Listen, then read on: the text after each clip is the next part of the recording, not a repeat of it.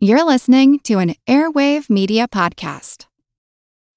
When you need mealtime inspiration, it's worth shopping Kroger, where you'll find over 30,000 mouth-watering choices that excite your inner foodie. And no matter what tasty choice you make, you'll enjoy our everyday low prices, plus extra ways to save, like digital coupons worth over $600 each week. You can also save up to $1 off per gallon at the pump with fuel points. More savings and more inspiring flavors make shopping Kroger worth it every time. Kroger, fresh for everyone. Fuel restrictions apply.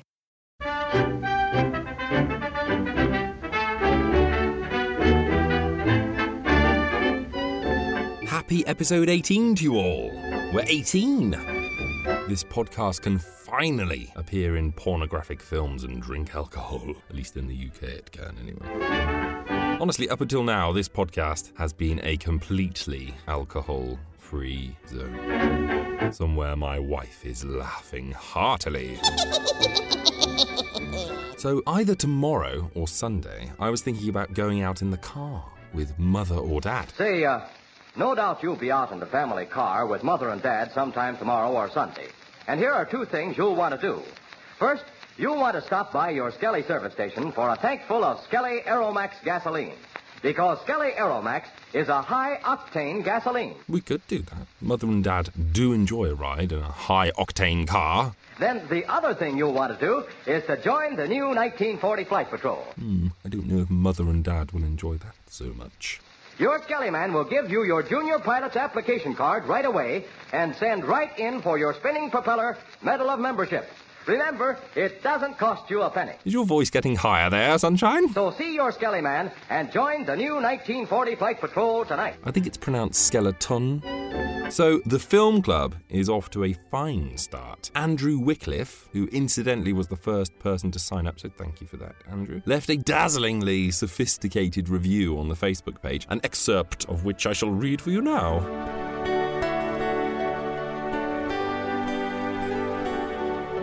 The London bombing scene is phenomenal, and I kept waiting in vain for there to be another set piece like that one.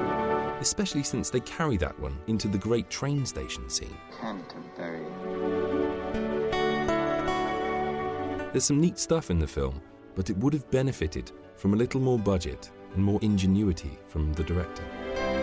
I'm digging the idea of this digital film club. I am digging you guys too, Andrew. In fact, your review rocked my socks to such an extent that my wife had darning to do. In fact, I also read Andrew's full review over at his film blog at thestopbutton.com and marvelled at his wizardry with words. If you'd like a well-reasoned, superior take on the Brighton Strangler, do go over to thestopbutton.com and take a look. It's a great review. I couldn't have put it better myself. In fact, I didn't put it better myself.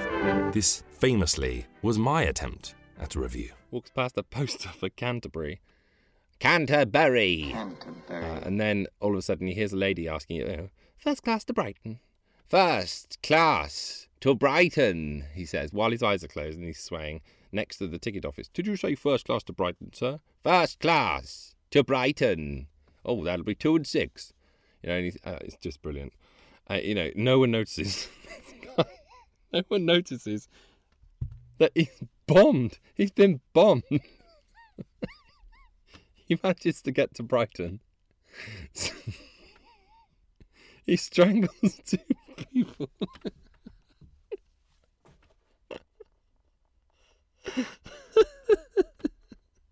I love this film so much. Canterbury. Going to rain.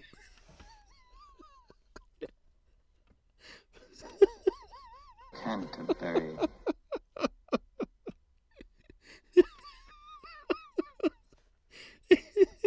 Excuse me, but would you like a boiled sweet? Like a boiled sweet. It goes on and on and on and on. Can we give you a lift somewhere, Mr. Gray? Lift somewhere. Yes. But where would you like to go? Like to go. Oh, I think we better take you to a hotel. Do you have a hotel? Have a hotel. You just dump him at a hotel.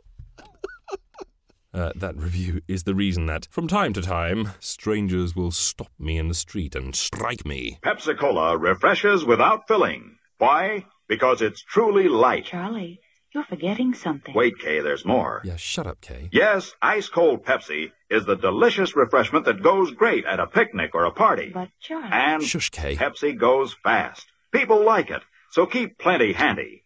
There. Oh, you did fine, except for one thing. Well, I mentioned lightness and how Pepsi refreshes and how fast it goes. Yeah, Kay, he did really well. You left out Pepsi sociability. You know the Be Sociable song. But, Kay, I can't sing. Yeah, Kay, give Charlie a break. He read his lines. What more do you want from Charlie, Kay? I can. Listen.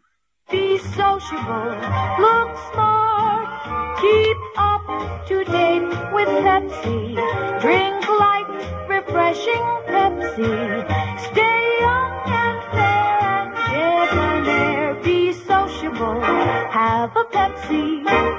You're a show-off, Kay. Well, at least I can say this. Pick up an extra carton of Pepsi today. Charlie wins, Kay. Please do. You just had to have the last word, didn't you, Kay?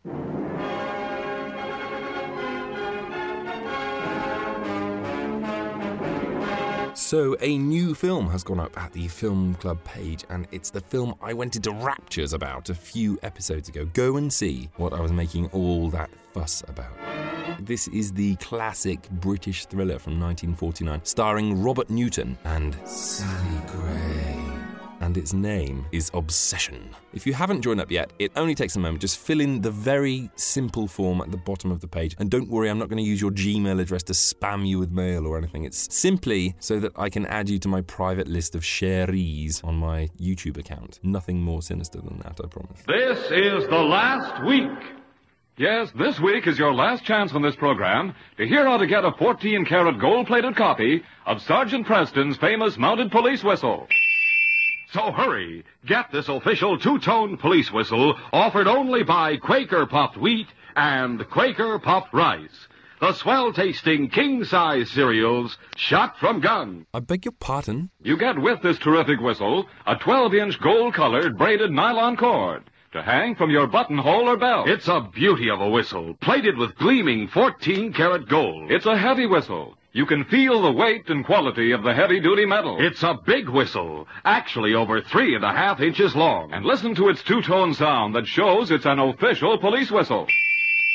Think of the signaling you can do with this Sergeant Preston whistle. Perfect for dark night, handy in any emergency. Think of all the muggings you could stop with that beauty. Just what you need for training and calling your dog. Don't forget, this police whistle is not for sale in any store. To get it, buy a package of Quaker Puffed Rice or Quaker Puffed Wheat, the famous breakfast cereals shot from gun. He's definitely saying that out loud, isn't he? That's not just me, right? Actually exploded up to 8 times normal size to make them bigger and better tasting. Delicious and tender as nuts in November. Oh, that's good.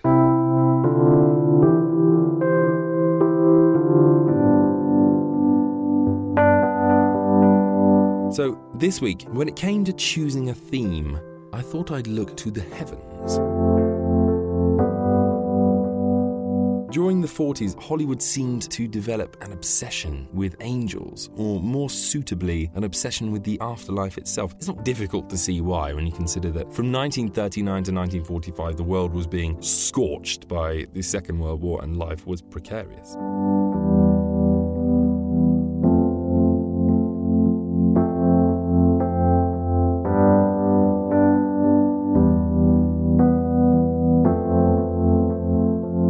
Suddenly began to see hands joining across oceans, stirring speeches on the theme of good versus evil, songs and films about brotherhood and camaraderie and passionate patriotism in every nation. People wanted to believe that if their lives were taken, then there was something beyond.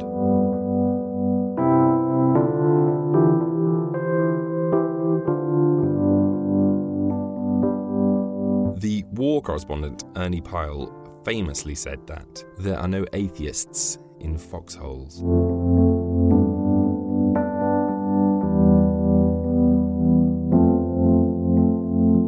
So Hollywood did its part during this period. It produced a series of flag-waving, drum-beating morale stories. You've got films such as Mrs. Miniver, starring Greer Garson as a housewife who refuses to be beaten by the war. You've got Pimpernel Smith, starring Leslie Howard as a professor who rescues important thinkers from Nazi concentration camps, which is a brilliant update on the Scarlet Pimpernel. You've got Casablanca, of course, where Humphrey Bogart is a saloon owner who ends up beating the Gestapo and helping resistance fighters to flee to America.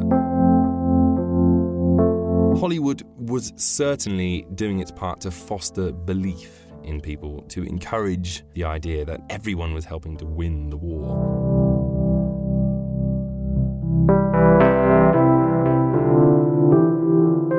Bear in mind that in the 1940s, cinemas were the churches of the masses. They told people what to think, how to feel, they kept them informed, they introduced them to fashions and music and glamour. They were the world's main source of escapism and comfort.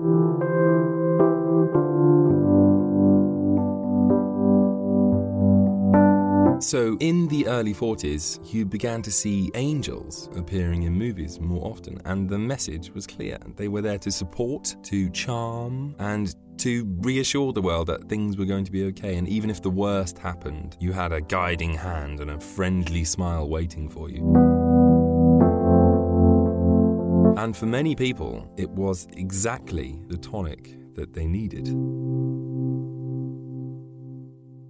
Now, obviously, the film I should be talking about first, because this podcast takes its very name from it, is It's a Wonderful Life. Clarence the Angel is the quintessential Hollywood angel, softly spoken, reassuring, and utterly beguiling. But to be honest, I'm kind of saving that one for the festive period. It kind of stands alone, and to be perfectly honest, if I start talking about it, it'll turn into a hell of a long podcast because I tend to go into raptures about it. So I'll spare you that one today, and we'll talk about a few of the other notable movie angels of the period. The first movie I want to tell you about is called A Matter of Life and Death, or as it's sometimes known in the United States, Stairway to Heaven. This stars David Niven as Peter Carter, an RAF pilot who's flying a bomber back to England after having carried out a bombing raid in Germany. His plane's badly damaged and about to crash, and his crew have all parachuted to safety. Peter's remained on board to pilot the plane, and his parachute has been destroyed. So in his last moments, he decides to try and contact a friendly voice on the radio so that he can say goodbye to someone before he jumps to his death from the burning plane. The voice he finds on the airwaves belongs to June, played by Kim Hunter, and in the few brief seconds they spend on the air together, they fall in love. Hello, G. George. Hello, G. George. Are you all right? Are you going to try and land? Do you want a fix? The name's not G. George, it's Peter. Peter D. Carter. D's for David. Squadron leader Peter Carter. No, I'm not going to land. Undercarriage is gone. Inner port's on fire. I'm bailing out presently. I'm bailing out.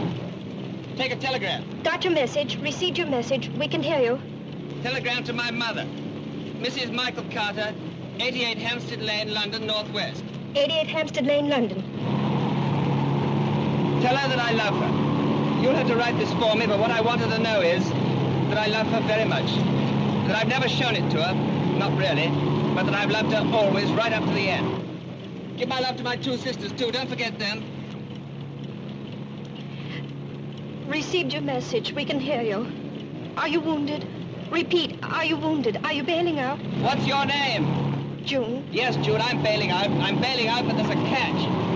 I've got no parachute. Hello, Peter, do not understand. Hello, Peter, can you hear me? Hello, June. Don't be afraid. It's quite simple. We've had it, and I'd rather jump than fry. After the first 1,000 feet, what's the difference? I shan't know anything anyway. I say, I hope I haven't frightened you. No, I'm not frightened. Good girl. You Sparks, you said he was dead. Hasn't he got a shoot? Cut the ribbons, cannon shell. June, are you pretty? Not bad. Can you hear me as well as I hear you? Yes. You've got a good voice. You've got guts, too. It's funny, I've known dozens of girls. I've been in love with some of them, but the American girl whom I've never seen and who I never shall see will hear my last words. That's funny. It's rather sweet. June, if you're around when they pick me up, turn your head away. Perhaps we can do something, Peter. Let me report it. No, no one can help. Only you. Let me do this in my own way. I want to be alone with you, June. Where were you born? In Boston. Mass? Yes. That's a place to be born. History was made there. Are you in love with anybody? No, don't answer that. I could love a man like you, Peter. I love you, June. Your life, and I'm leaving you. Where do you live? On the station? No, in a big country house about 5 miles from here. Lee Wood House. Old house? Yes, very old. Good, I'll be a ghost and come and see you. You're not frightened of ghosts, are you? It'd be awful if you were. I'm not frightened. What time will you be home? Well, I'm on duty till 6. I have breakfast in a mess, and then I have to cycle half an hour. I often go along the sands. This is such nonsense. No, it's not. It's the best sense I ever heard. I was lucky to get you, June. Can't be helped about the parachute. I'll have my wings soon anyway, big white ones. I hope they haven't gone all modern. I'd hate to have a prop instead of wings. What do you think the next world's like? I got my own ideas. Peter. I think it starts where this one leaves off, or where this one could leave off if we'd listened to Plato and Aristotle and Jesus. With all our little earthly problems solved, but with greater ones worth the solving. I'll know soon enough anyway. I'm signing off now, June. Goodbye. Goodbye, June. Hello, G for George. Hello, G. George. Hello, G. George. Hello. The problem is that because the fog is so thick, the heavenly conductor, who's supposed to take Peter to heaven, misses him. Well, Peter awakes the next morning on a beach and is met by June, who's returning home after finishing her stint on the radio, and they fall deeper in love. It isn't long before the heavenly conductor, Conductor 71, a Frenchman who was executed in the French Revolution, arrives to take Peter to heaven. But Peter argues that because of Conductor 71's mistake, he's been allowed to fall in love and therefore should be allowed to continue to live. Who are you? We should have met yesterday at Hautfort, Wano, mon cher. Unfortunately, I missed you. Well, you couldn't have missed me because I wasn't here now. I bring you a message from Mr. Trubshaw. Bob? Bob's dead. Oh, yes, he's dead. He says, what ho? Well, that sounds like Trubshaw. But he is dead, isn't he? En effet. But how? Why? Cannon shell. And what should happen to a man who jumps from his aircraft without his parachute? How do you know? But it is I who am telling you, my friend. It is I. Your time was up. But they missed you because of your ridiculous English climate. I am French. But what do you want now? You, my friend. What for? To conduct you. Where to? To the training center. Training for what? For another world. You don't mean... But, my dear friend, that is just what I do mean. So Conductor 71 consults with his superiors, and they choose to hold a trial to decide whether Peter should be made to come to heaven or remain on Earth. When Peter tries to explain the situation to June, she assumes that he may be suffering from some kind of trauma from when he jumped from the plane, so she refers him to her friend, Dr. Reeves, played by Roger Livesey in this, who instantly deduces that Peter's actually suffering from mild brain damage due to an injury he sustained a few years earlier. From here on in, the entire film is played out both ways, and it's ingenious stuff. Is Peter really being visited by heavenly conductors who want to take him to the afterlife? Or is it the dream of a soldier with a brain injury? It takes the wildly unconventional step of showing you everything that takes place on Earth in dazzling Technicolor. There's a really dreamy, gauzy glow to everything, whereas everything that takes place in heaven is in cold black and white. It's very expressionistic, rather stark and unforgiving. If you think of how Victor Fleming handled the same kind of thing in The Wizard of Oz just a few years earlier, it was the real world that was in monochrome and the fantasy land was the realm of colour. Conductor 71 even remarks on it at one point. One is starved for Technicolor up there. There's some fascinating imagery in the film, most notably an actual stairway to heaven, which stretches up through the skies and out into space, winding its way in and around the cosmos before ending at the pearly gates.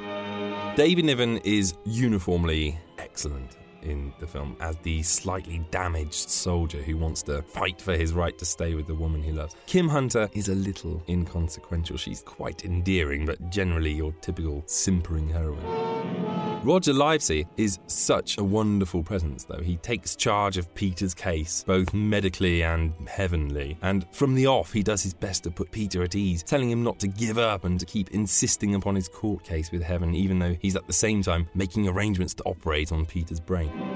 He's rather like the father figure, best friend, sort of awesome elder brother you'd want around if you were ill. It helps that he rides a motorbike and has an awesome beard too.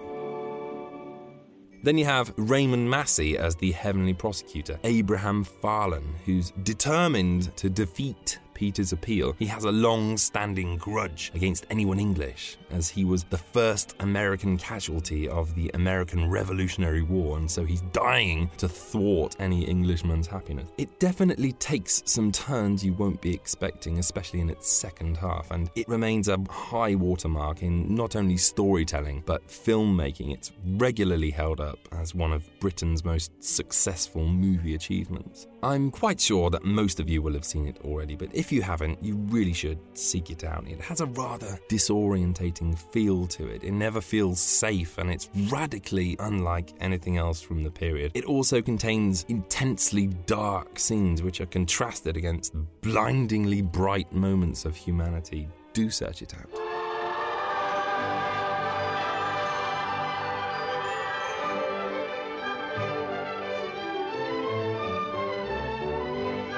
The second film isn't just a great film about angels, it's also a great Christmas film. This one stars David Niven again as Bishop Henry Brougham, Loretta Young as his wife Julia, and Cary Grant as Dudley, an angel sent to help Henry, and it's called The Bishop's Wife.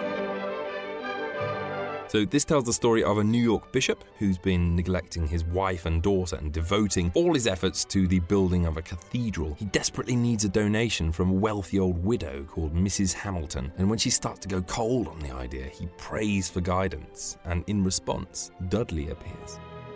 Good evening. Good evening. What can I do for you? That isn't the question. Well, what is it? What can I do for you? Look, I'm afraid I must ask you to telephone my secretary for an appointment. I'm in the middle of dinner. I know, Henry. Your soup will keep warm. You asked for help. I? Who told you I asked for help? Well, you were known to be a good man, Henry, and you were heard. I was instructed to come here in answer to your prayer. Who are you? I'm an angel. I beg your pardon? I'm an angel. No wings at the moment, but... You're an angel. Oh, I knew it. I've been working too hard. It isn't long before Dudley starts to make changes around the household, and everything seems to be getting better until Dudley falls in love with the bishop's wife, which causes Henry to reevaluate his feelings towards his family and towards the cathedral just in time for Christmas. There's one thing I know about this. Julia is absolutely blameless. Of course she is. You deliberately stopped me from joining you. Julia had a very good time. Well, I didn't. Well, if you'd sent me to represent you with Mrs. Hamilton, I would have gone. You didn't, so I represented you with your wife. Is that part of the normal duties of an angel? Sometimes, Henry, angels must rush in where fools fear to tread. It's got one of the greatest supporting casts ever. You have the Bride of Frankenstein herself, Elsa Lanchester, as the housekeeper. You have Monty Woolley, the man who came to dinner, as this cantankerous old professor. And then to top it all off, you have Zuzu herself, Carolyn Grimes, as Debbie, the bishop's daughter. God, she was in so many Christmassy angel films. This is a year after she appeared in It's a Wonderful Life as Zuzu, so she's exactly the same. It's quite a déjà vu-inducing experience. The similarities actually don't end there. Surprisingly, Bobby Anderson, who played the young George Bailey in It's a Wonderful Life, also stars in this as the leader of the gang of kids in the park who has a snowball fight. Hey, fellas! Hey, fellas! Who's the head man around here? I am. What's the idea of this game you're playing? This isn't a game. This is a battle. We attack the fort and they try to defend it. See? Oh, yeah, I see. Well, this young lady would like to get into it. Who, her? She can't fight. Her father's a bishop. But what difference does it make what her father is? Are you hi-hat? How'd you like her to play on your team? She couldn't throw a snowball as far as I could spit. Oh, couldn't she? Come on, Debbie. You show them what you can do. But it's true. I can't throw. Nonsense. Of course you can. Now, here. You pack it tight, put it in that hand, draw the arm back, aim it right at him, and let it go. Hey! Beautiful. A bullseye. She pitched a curve. Did you see that? Come on, kid. You're in our army. Be broken them around. It's a really warm-hearted film, lots of magic in it, and the absolutely perfect film to watch on the run-up to Christmas. It has a real tearjerker of an ending as well. You really feel for Dudley, and the whole thing is wrapped up in a glowing, sentimental Christmas box. Unashamedly romantic stuff. Funny little bit of trivia about this film. When it was first released, it was an absolute flop, and when Samuel Goldwyn, the producer of the film, did a poll to find out why, he was told that it was because people thought it was a religious film. So Goldwyn went away and had all the film's posters changed so that the title of the film was Carrie and the Bishop's Wife, and showed a picture of Cary Grant picking Loretta Young up and David Niven in the background looking annoyed. So when the film was re-released, it was a huge hit because audiences thought it was a sex comedy.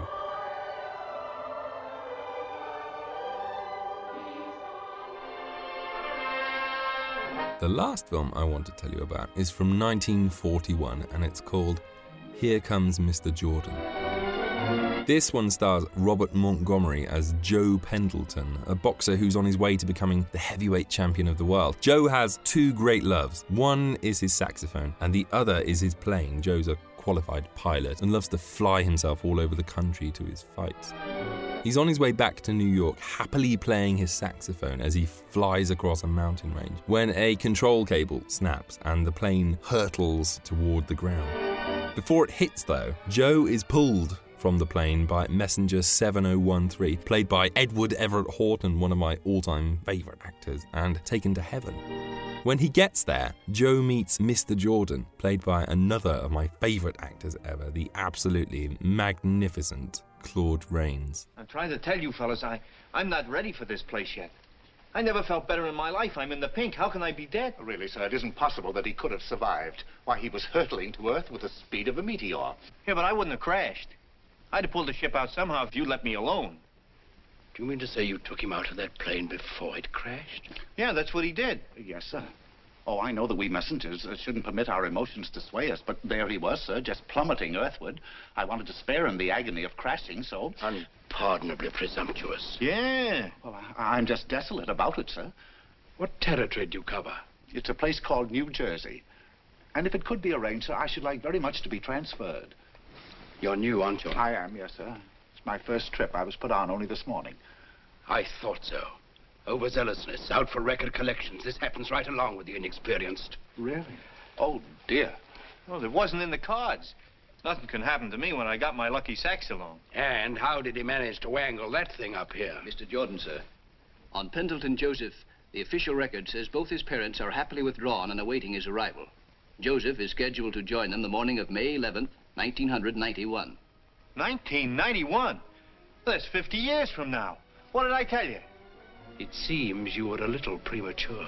Mr. Jordan promises to take Joe back to Earth and put him back in his body so that he can continue where he left off. But when they get there, Joe's body has been removed and cremated. Cremated, that's what I said. While you guys kept me up here gabbing, that corporal gets my body out of the plane and has me cremated. That's bad. Bad? Oh, it's deplorable. I'll never forgive myself. I feel just ghastly. How do you think I feel? Well, I see that corporal. You can't go around burning me up like that and get away with it. Very bad. This complicates everything. I have an idea, Mr. Jordan. Couldn't we have him reborn? Nothing doing. I'm not going to go through that again. Oh, no. Well, I see I'll have to take personal charge of this. Now you're talking, Mr. Jordan. You got to get busy and do something. I intend to. Come along, Joseph. Wait a minute. Where to? I'm taking you back. Yeah, but you can't. Didn't we just tell you I haven't got a body anymore? What of it? I'll get you another body.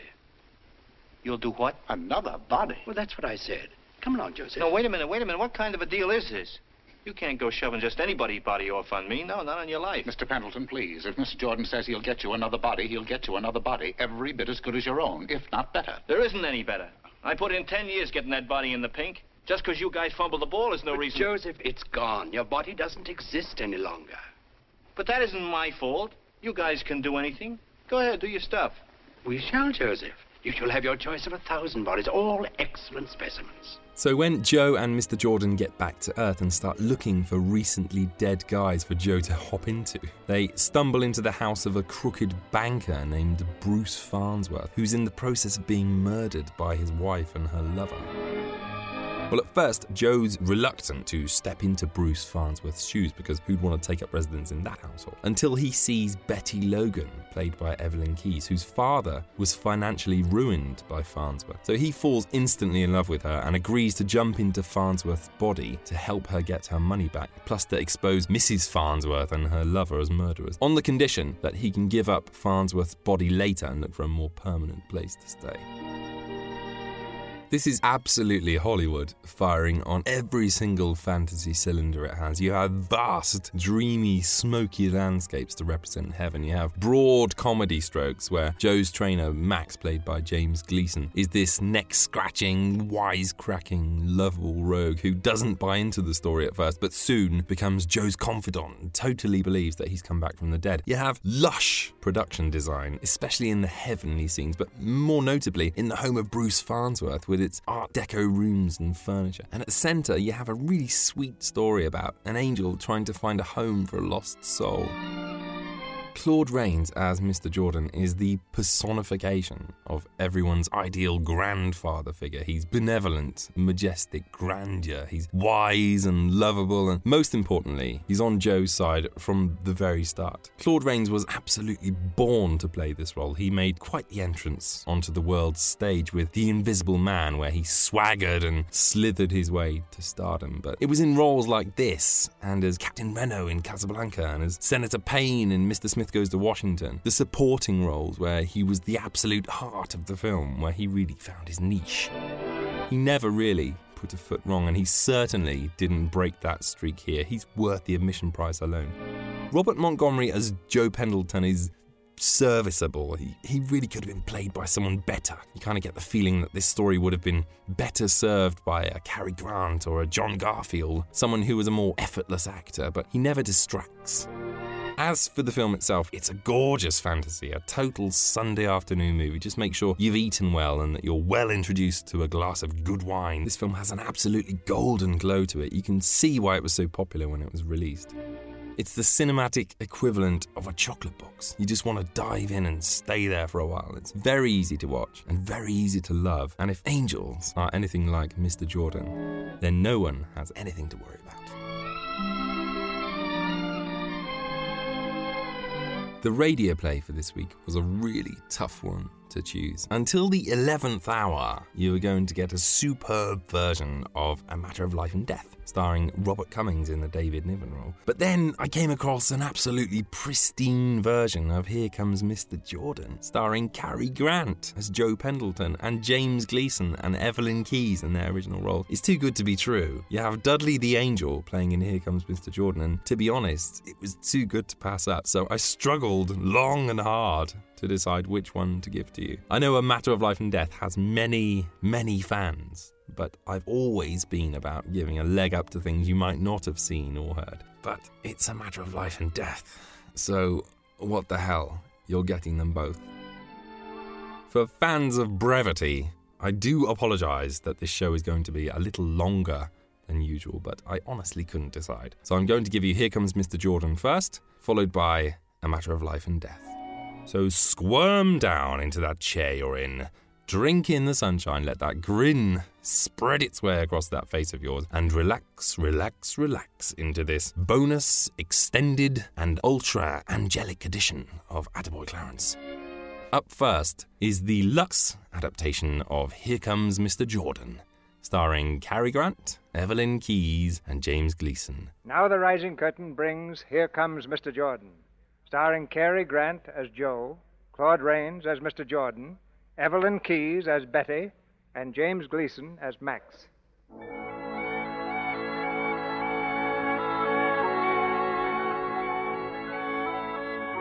Here are the Adirondack Mountains. Here are the murmuring pines, the leafy glades. Here are the cool, bubbling streams. And here in this mountain paradise are two prize fighters trying to knock each other's brains out. They're sparring away in the training ring. The one in the blue trunks is Joe Pendleton, contender for the championship of the world. And that man at the ringside in the battered derby is his trainer, Max Corcoran. Okay, Joe, that's enough. Cut it out. Inside for a rubdown. Oh, come on, Maxie. I only had 5 rounds. Can't I have a couple more? You heard me. I said that's enough now. Save some of that for Murdoch. Hey, how'd that look, Maxie? Just fair. Not enough speed. Go on. I'm in the pink. Break down, Maxie. Who's your favorite fighter? Stop your clowning. Look, Joe, I decided to finish training in New York, so we'll break camp right after lunch. Yeah? Oh, that's great. I can fly myself down this afternoon, huh? Oh, listen, Joe, do me a favor, will you? Leave that plane of yours up here and take the train down. Will you do that? Oh, what can happen to me when I got the lucky saxophone along? Hey, where is it? Where's my sax? Oh, here it is, Joe. Oh, thanks, pal. Joe, I don't like this flying business. The way we're sitting out within 2 weeks from the greatest fight of your life and on the way to the championship, why take chances? Oh, yeah? Fine thing. Me known as the Flying Pug, the papers will all say Flying Pug takes train. Fine thing. Ah, Joe. I'll meet you in New York at the gym tomorrow. Hey, Maxie, how about a little of your favorite tune, huh? No, not now, Joe. Oh, Joe, cut out, will you? This is serious. Joe. That's awful. Will you please lay off? Will you lay off?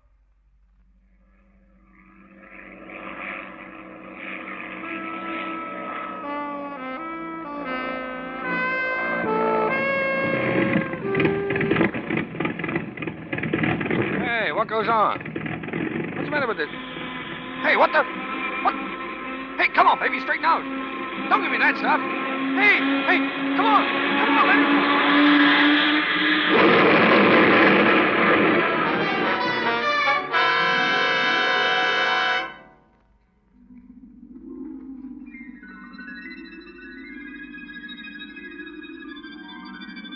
Listen, what goes on? Where am I? That's all I want to know. Where am I? Now, I've explained all that. Oh, you explained nothing. What am I doing here? A couple of missed cars flying over New Jersey. Well, you aren't in New Jersey now, Mr. Pendleton. Your plane crashed. Now, listen, if I ain't in New Jersey, where am I? And who are you? I am messenger number 7013. My mission is to take care of all dead persons in my territory. Huh? Dead? Who's dead? You are, Mr. Pendleton. Oh, you're screwy. I never felt better in my life. I'm in the pink. How can I be dead? Mr. Pendleton, look around you. Does this look like the Earth? All I can see is a lot of clouds. Have you ever walked on clouds before? No, and furthermore, I don't like it, so get me out of here. Oh, no, we can't leave just yet, Mr. Pendleton. You see, this is the halfway point, the stopover for new arrivals from the world. Oh, listen, you don't make any sense at all. You must be a little cracked. I'm due in New York. I gotta get there. Where can I find a taxi? There are no taxis here, as you can see, sir. Hey. Who are all those people over there? Oh, the new arrivals, sir. They're waiting to be checked off the list. Oh, yeah? Well, I hope they ain't all as screwy as you. I'll find out about this thing. Oh, Mr. Pendleton, come back. Yes, sir. Messenger 424 reporting, sir. 9 passengers. Check their names against this list and then proceed. Yes, sir. Hey, who's in charge around here? Where's the boss? Oh, Mr. Pendleton, will you stop this commotion? What's the trouble? Messenger 7013 reporting, sir. No trouble at all. No, no trouble yet, but there's gonna be. Are you the boss here? Oh, Mr. Pendleton, a little more respect. This is Mr. Jordan. Oh, Mr. Jordan, eh? Well, look, Mr. Jordan, I want to get a taxi to New York and quick. What is the meaning of this? Oh, it's a very difficult case, sir. Fought me tooth and nail all the way up here. Fought him. Huh. How do you like that? Listen, Mr. Jordan, don't waste your time listening to this comic. Do you know what he keeps telling me? He keeps telling me I'm dead. I'm afraid you are. Oh, what? Dead. Oh, you too, eh? You're just as crazy as he is. Oh, Mr. Pendleton, now please. What is his name? Pendleton. Joseph. No, you even got that balled up. I'm Joe... Not Joe Pendleton. Not Pendleton Joseph. It's Joe Pendleton. I'm doing it myself. Pendleton. I don't see his name on my list. Well, I can't be on any list. What's your occupation? Musician? Musician? Whatever gave you the idea I'm a musician? Well, that instrument you're carrying? Oh, that? Oh, that's my sax. That's just a hobby like flying. Look, I'm Joe Pendleton, the Flying Pug, they call me. I'm a prize fighter. You were a prize fighter. There's no Pendleton Joseph listed. There, you see? What did I tell you? Mr. Sloan, contact the registrar's office, will you? Ask them for everything they have on Pendleton Joseph. Yes, sir. No, I'm trying to tell you, fellas, I'm not ready for this place yet. I never felt better in my life. I'm in the pink. Strange he isn't on the list. Oh, now, really, sir, it isn't possible that he could have survived. Why, he was hurtling to Earth with the speed of a meteor. Yes, but I wouldn't have crashed. I'd have pulled the ship out somehow if you'd left me alone. Oh, quiet. Messenger? Yes, Mr. Jordan. Am I to understand that you took this man out of that plane before it crashed? Yeah, that's what he did. Yes, sir. Unpardonably presumptuous. Yes, sir. Oh, but there he was, sir. Just plummeting earthward. I wanted to spare him the agony of crashing. That's enough, please. You're new, aren't you? I am, yes, sir. I was put on only this morning. I thought so. Overzealousness, out for record collection. Mr. Jordan. Yes? On Pendleton Joseph, the official record says both his parents are happily withdrawn and awaiting his arrival. Joseph is scheduled to join them the morning of May 11th, 1992. 1992? 1023. Well, that's 50 years from now. What did I tell you? It seems you were a little premature. 50 years to go yet. You fellas certainly pulled a boner this time. Oh, Mr. Pendleton, I feel I owe you an apology. I'll tell the world you do. Oh, well. Never mind. We all make mistakes. There's no harm done. Just forget about it and take me back. Take you back? Naturally. Take him back. Return him to the body out of which you so indiscreetly snatched him. Yeah, make it snappy. Well, I'm glad to meet you, Mr. Jordan, and thanks for straightening everything out for me. Not at all. I'll be seeing you 50 years from now, if you're still on the job. I will be. Well, come on, let's go. Mr. Pendleton, if you don't mind, I'm the one who says let's go. Let's go.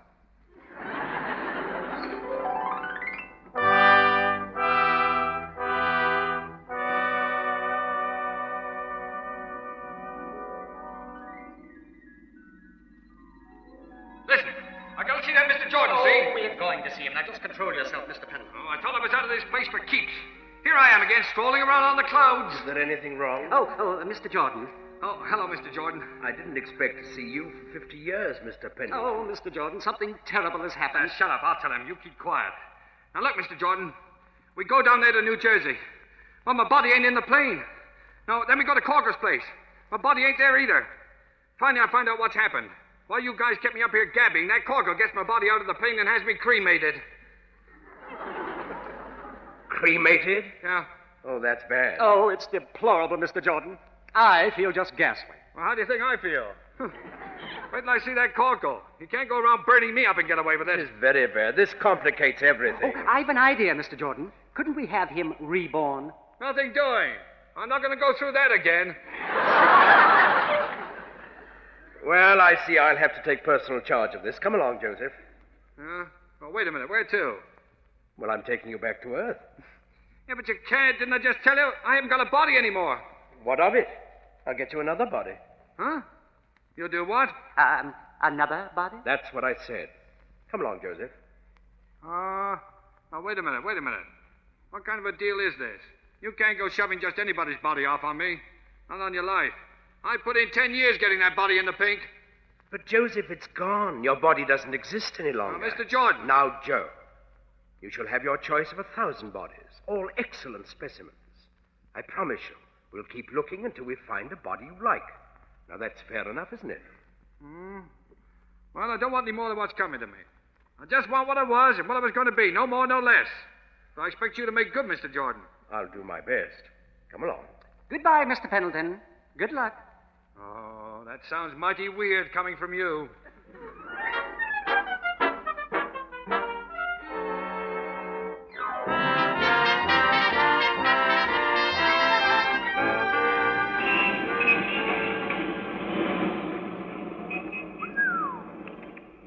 I thought that messenger fella was good at getting around, but you're terrific, Mr. Jordan. Russia, Australia, South Africa, and now New York. How do you do it? Well, that's a trade secret, Joe. Yeah? Joe, we've made 130 stops. I've offered you the cream of last week's crop, and you've turned up your nose at the lot. Yeah, but there wasn't a decent physique in the whole bunch, Mr. Jordan. You can't slip me a second-rater. You gotta remember I was in the pink. That is becoming a most obnoxious color, Joe. Now, don't mention it again, please. Oh, okay, I won't. Well, where's the next stop? The next stop is that house across the street. Oh, yeah? Hey, it's a pretty snazzy place, isn't it? Who did we size up in there? The owner, Bruce Farnsworth. Well, look, I can't go into a place like that. I mean, well, you gotta dress up a little, you know. Joe, I've explained it 20 times. No one can see us, and no one can hear us. We are invisible, Joe. Yeah, that's right. I keep forgetting. Well, let's take a look at this bird.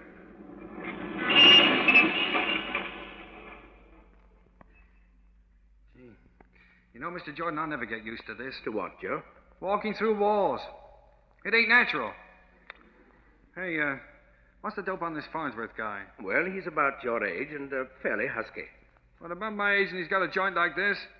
He must be rolling in dough. He inherited it, Joe. Uh-huh.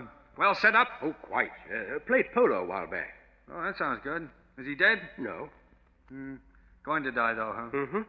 Sick, huh? No, not really. He has a slightly run-down condition. Oh, just slightly run down. He's going to die, that's all. He's being murdered, Joe. What? Murdered? You mean... Well, is it going on right now? Mm-hmm. But right here in this house? That's right. Well, who's doing it? His wife. And the man she's in love with, Farnsworth's confidential secretary. Nice people you want me to meet. How are they killing him? They're drowning him in the bathtub. Holy cow. Well, come on, let's scram out of here. I'm going to keep my nose clean. Now, wait, Joe. Oh, now, look, Mr. Jordan. You don't think I'm crazy enough to change places with a guy who's got a wife like that hanging around? I ain't punch drunk yet. We'll have to wait here until I collect him. It's my job. Well, how can you sit there when there's a guy being killed? Why don't we call the cops? I'm afraid they wouldn't pay any attention to us, Joe. Even the New York's finest can't see or hear us. Oh, yeah, that's right. Wait. All over. What? You mean he's dead? He's dead. Hurry, Tony. It's all right, Julia. Now keep calm. Hey, are those the two that did it? That's Mrs. Farnsworth and the secretary, Tony Abbott. Gee, to look at her, you wouldn't think. Well, she don't look like a murderer, Mr. Jordan. Just you listen, Joe. Tony, I'm frightened. Get hold of yourself, Julia. Tony, I don't know what's come over me. I have a feeling I can't shake off that there's something weird, something hanging over us, watching us. You said it, sister. Come now, stop it, Julia. Now, what could be more natural? A glass of warm milk, a sleeping tablet or two, and a very tired, dissipated young man unfortunately drowses off in his bath. I beg your pardon, Mrs. Farnsworth. Yes, what is it? Miss Betty Logan is here. She wants to see Mr. Farnsworth. Send her away. Don't be silly, Julia. Ask Miss Logan to come in, Sisk. Very good, sir. I can't talk to her now, Tony. Of course you can. Just be sympathetic. I'll be in the study. If she becomes difficult, bring her in to me. Hey, who's this Logan? Somebody else mixed up in the murder? You judge for yourself, Joe. Miss Logan. How do you do, Miss Logan? I'm Mrs. Farnsworth. May I see Mr. Farnsworth, please? I've got to see him. Why, yes, he'll be right down. Oh, be right down. She knows he's dead. Mrs. Farnsworth, my father's been arrested. Yes, I know. I'm sorry. He's sick, Mrs. Farnsworth. This will kill him. And he's not guilty of anything. It was about some worthless securities he sold, wasn't it? That Mr. Farnsworth sold under my father's name. Really? And what do you expect Mr. Farnsworth to do? I don't know. But he can't send an innocent man to jail. Well, I don't know about these things. Mr. Abbott has all the facts in the case, and he's in the study. Would you care to see him? Yes, if I could, please. Just come right in. Thank you. Oh, Mr. Jordan. That Logan girl. Oh, boy, I've never seen anything as beautiful as that. Not even in heaven. She is pretty, isn't she? Yeah. She's in a tough spot. She's got a lot of courage to come here alone to fight for her father. She worships him. Yeah. Well, she's no match for those buzzards. She needs help. You better go to work. Farnsworth is the only one who can help her, Joe. Well, he's dead. Yes. But you can be Farnsworth. Huh? Well, what do you mean? I don't get it. It's quite simple. What? You mean you want me to be Farnsworth and have a swell girl like that hate me? But you'll make a very different Farnsworth, Joe. Spiritually, there'll be no change in you. Yeah, but I wouldn't be myself. A guy's no good if he isn't himself. Joe, you'll always be yourself. You'd merely be using Farnsworth's physical covering, like putting on a new overcoat. Yeah? Well, it better be a pretty good overcoat. It's got to last me 50 years. But inside that coat, you'd still be Joe Pendleton, thinking, acting, and feeling. Yeah. But that run-down overcoat, that playboy Farnsworth, I'd have to give up everything, a crack at the title, and... No, I couldn't do it, Mr. Jordan. I'd like to help you, but not that way. Oh, Sis? Yes, Mr. Abbott? You tell Mr. Farnsworth that Miss Logan is here to see him? Yes, sir. Now, what's the idea? That guy Abbott knows Farnsworth is dead. Oh, very convenient, the butler discovering the body. You haven't much time to decide, Joe. Well, don't rush me. I got to do some figuring. Make up your mind, Joe. Well, now look. What if I did it only temporary? Supposing I was Farnsworth just for a little while until after I helped that kid out. Could I do that? If you wish it.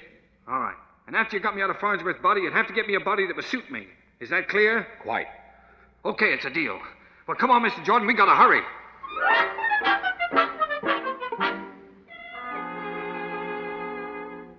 Hey. Look at me, Mr. Jordan. I'm all wet. I'm soaking wet. Well, you just got out of the bath, Joe. That's where Farnsworth was. Yeah. Well, where's Farnsworth now? You're Farnsworth. What? Oh, no, wait. We can't get away with this. Mr. Jordan, I still feel like me. I still sound like me. Inwardly, You haven't changed, Joe. Outwardly, you're Bruce Farnsworth, and that's what they'll see and hear. Mr. Farnsworth, are you in there? Answer him, Joe. Answer him? What, you mean people can hear me now? Mm-hmm. Yeah, but he knows that other guy's voice. That is exactly what he'll hear. To everyone else, you'll seem to be talking like Bruce Farnsworth. Mr. Farnsworth, is anything wrong? Please answer me, sir. Go ahead, Joe. Oh, okay. I'll be out in a minute. Yes, sir. Thank you, sir. There. Now, what he heard was the voice of Farnsworth. Oh, it was, huh? And when you open that door, what he sees will be Farnsworth. You try it. Okay, here goes.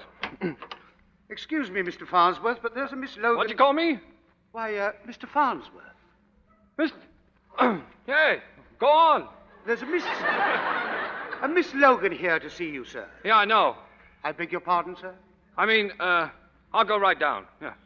You never batted an eye, Mr. Jordan. I beg your pardon, sir?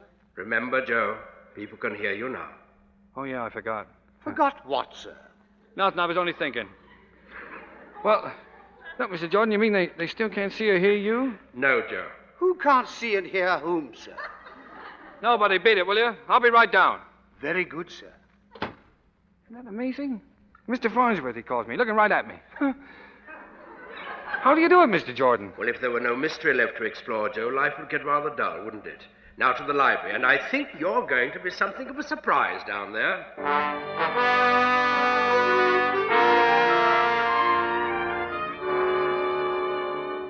My husband's taking rather long, isn't he? Yes, very long. Well, perhaps he won't come down at all. Julia? So why don't you go, Miss Logan? There's no help for you. Your father's in jail to stay. Hello. Somebody want me? Mr. Farnsworth. Bruce. Bruce, what are you... Hello, Miss Logan. I'm glad to see you. Mr. Farnsworth, I'd like to speak to you privately. Yeah, sure. Why not? How about outside? Bruce, you... What's the matter? Nothing. I just... Oh, hey, Abbott. Mrs. Farnsworth looks a little pale around the gills. She looks like she's gonna... Oh, she did. Well, pick her up. This way, Miss Logan. Oh, sit down, Miss Logan. What's on your mind? Mr. Farnsworth, I just want one thing. I want you to get my father out of jail. Oh, yeah, that's right. He's in jail, isn't he? Yeah. As if you didn't know. You put him there. Well, Farnsworth did. I mean, you see, I'm not really... Well, you know how it goes now. Now, for instance, if you want to change overcoats... This is hardly the time for jokes. Oh, I'm not joking, Miss Logan. Then admit it. You did put my father in jail. Well, all right, I did. But I didn't have anything to do with it. You're just trying to put me off. You're trying to make a fool out of me. You think you can laugh me out of it as if I were a child. Oh, look, your father's going to be all right, Miss Logan. Another Farnsworth trick. They told me there was no use coming here to talk to you. Oh, now, please, listen. I knew you were cruel. But to play with people like this and torture them... Oh, you're horrible. Horrible. Oh, wait, Miss Logan. I'll get your father out. Listen. She's a high-spirited girl, Joe. Yeah. Did you hear that, Mr. Jordan? I was sitting right there. Yeah. Well, I certainly fixed it, didn't I? She likes me a lot. She will in time. Oh, go on. I'm poison to her. Mr. Jordan, this won't work. You better get me out of this overcoat and let's get moving. She is wonderful, though, isn't she? Oh, yeah. Boy, I'd give my right arm if I could help her. But you promised you would, didn't you? You can't very well move on until you've made good. Yeah, but it's no use. I don't even know what to do. Bruce Farnsworth can do anything he wishes. Well, I'll have to be leaving you now, Joe. What? My work's piling up. I'll have to get back. Yeah, but you can't leave me holding the bag in a mess like this. I'll be back whenever you need me. So long, Joe. Yeah, but Mr. Jordan! Oh, Mr. Jordan, don't go walking through walls on me.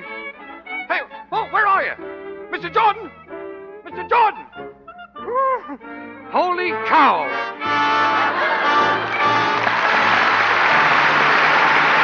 In just a moment, Mr. DeMille and our stars Cary Grant, Claude Rains, Evelyn Keyes, and James Gleason will return in Act Two of Here Comes Mr. Jordan.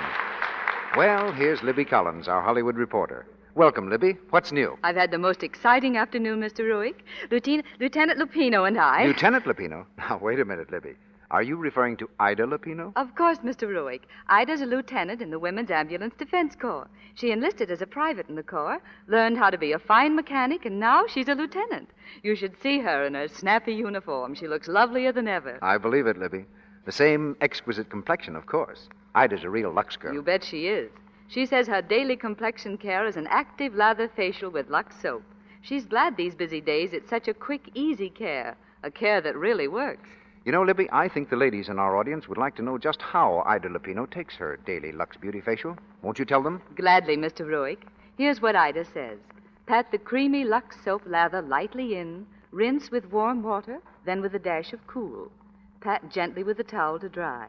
Ida says her skin feels smoother after this daily care, that it's a wonderful beauty aid. Many other famous Hollywood stars say that too, Libby.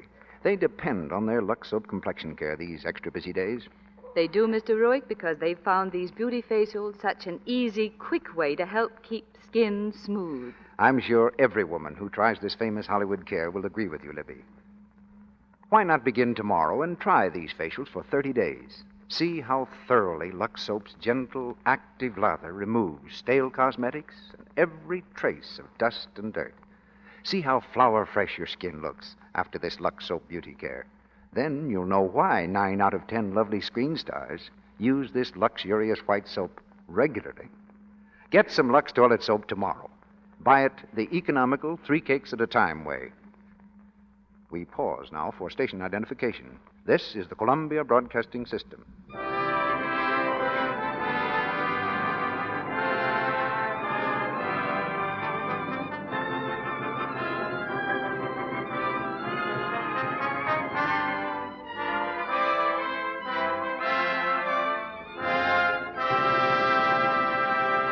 Act 2 of Here Comes Mr. Jordan, starring Cary Grant as Joe, Claude Rains as Mr. Jordan, Evelyn Keyes as Betty, and James Gleason as Max.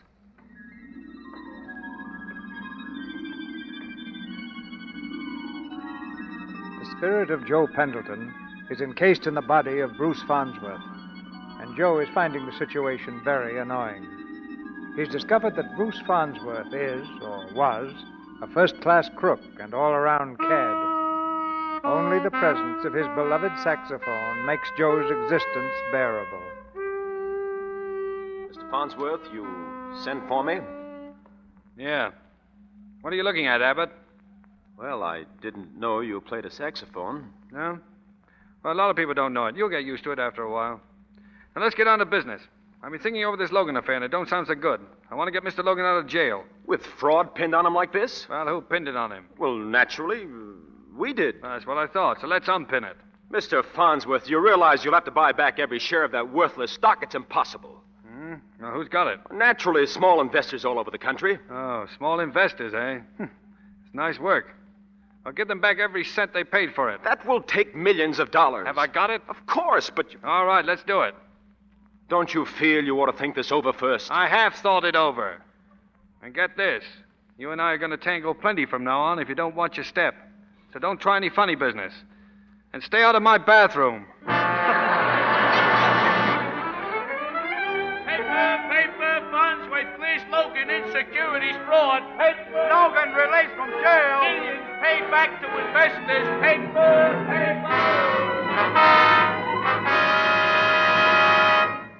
Oh, Mr. Jordan. Hey, Mr. Jordan. Mr. Jordan. Here I am, Joe. Oh, hello, Mr. Jordan. You're just the man I needed. I told you I'd come if you needed me. How are you, Mr. Pendleton? Oh, you too, huh? What do you want? I didn't ask for you. Oh, really, Mr. Pendleton? It's all right, Joe. He came with me. What's the trouble? Well, look at this in the paper. That's what's the trouble. You mean about giving the money back to the no, investors? no, not that. On the sporting page. Listen. Murdoch to fight champ. Mr. Jordan, they can't do this to me. They're trying to ditch me out of the title. This is what comes of fooling around with this temporary Farnsworth business. Now, look at the spot I'm in. You're in no spot whatsoever, Mr. Pendleton. Why don't you keep out of this? I knew perfectly well that you were to have another body. Yeah, well, what have you done about it? Just scoured the world for it, that's all. And I may say, I found it. What have you found? A superb specimen. A strapping fellow in Australia who'll soon be available. A motor accident. Huh? What's his weight? 192 pounds. Oh, that's good. What's his reach? 78 inches. Not bad. Waist, chest, and forearm. Oh, great heavens, what difference does that make? He's got a waist and a chest and a forearm. What more do you want? Well, I want to know. That's what I want. While you're fumbling around, the championship's getting away from But me. it won't get very far. We have found out that you are actually intended to be the next world's champion. What? Is that a fact? Yes, Joe. Well, how do you know? Nothing can prevent it. I knew it. I told you. Well, come on. What are we waiting for? Let's take a look at this Australian fella. Farnsworth, sir. Oh, it's the butler. Hey, duck, you guys. Beat it. We don't have to duck, Joe. They can't see us. Oh, yeah. That's right. Why can't I remember that? Mr. Farnsworth. Yeah, what? Miss Logan is here, sir. Oh, Miss Logan? Well, bring her in. Never mind. I'll get her myself. Yes, sir. Oh, is this delay necessary, Mr. Jordan? Yes, and very interesting. Hello, Miss Logan. Come right in here. Sit down. Can I get you something? Coffee or something? No, I just wanted to tell you my father's home. Thank you. Oh, that's fine. Fine. Sit down. It was a wonderful thing you did. Not only for my father, I mean, to give that money back to all those people. Oh, well, as a matter of fact, that's about the only thing to do, wasn't it? I don't know. I'm sorry I keep on staring at you like this. Oh, that's okay. I'm doing a little staring myself. I'm all mixed up. When I came to see you that night, when I was trying to hate you most, I couldn't deny there was something warm and friendly, even gentle in the way you smiled. Oh, there was, huh? Gee. Well, that's wonderful. How long does this drivel go on? A little patience. You know what I told my father this was? A miracle. A miracle? Why? Well, that a man like Bruce Farnsworth could have a real feeling for the happiness of others. Well, now, that's as good a way to go through life as any other, isn't it? Yes, that's all I meant. Except when you find that in somebody, it's a great discovery. I guess that's why I keep staring. I can't help it. It's something in your eyes and what's behind them that I keep trying to see. That sounds silly, doesn't it? No, I know what you mean. When you make a discovery like that, it's pretty important, isn't it? I mean, it's more important than what two people look like, or who they are, or anything else. Of course. Yeah. And even if he was, well, it wouldn't make any difference what he was. The other thing is all that matters. That's how it ought to be. I'll have to go now. Goodbye. Will I see you again? Yes, of course. Goodbye. Goodbye. Gee. Well, thank goodness she's gone. Oh, Mr. Jordan, did you hear what she said? She was looking at me. Joe. She likes me. Me. Oh, really, sir? We have to get moving. Yes. Ready, Joe? Huh? Oh, what do you mean? Oh, yeah. That Australian guy. If you recall, yes. Well, wait a minute. I can't do that now. Why not? Well, don't you see, Mr. Jordan, she likes me the way I am. Now, if I go running off to Australia and pull a switch just when I get her used to this Farnsworth, I might lose her. Yes, Joe. Yeah. Well, now, look, Mr. Jordan. This Farnsworth was about my age. He had a pretty good body once. You said he played polo. Well, why couldn't I build him up physically like I did me? Why not? Yeah. Exercise, plain food, plenty of fresh air. I'm sure you'd do wonders with Certainly, him. but what I know about fighting, of course I could. I could get that body in the pink in no time at all and lick Murdoch with it. Then I've got the title and I got her, too. Mr. Pendleton, is this final? You bet it's final. I'm getting Max Corgle in here tomorrow to help me train. But I'm going to stay like I am, as Farnsworth.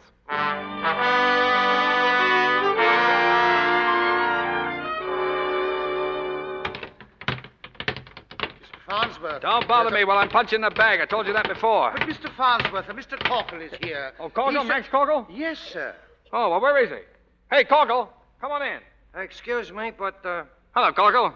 Right in here. Right here. Thanks. I got a telegram. Yeah, wait a from minute. you. Hey, you. Sit. Outside. Very good, sir. Max, you old son of a gun. I'm glad to see you. Do you know me? Why, certainly I know you, you dumb ox. Take a good look, Max. Do you know me? Sure. Everybody knows you, Mr. Farnsworth. Now, what's the matter with your eyes, you big sap? I'm not Farnsworth. I'm Joe Pendleton. You're Joe. You're nuts, Mr. Farnsworth. Let me out of here! Oh, wait a minute, Max. Wait. Now, look, Max.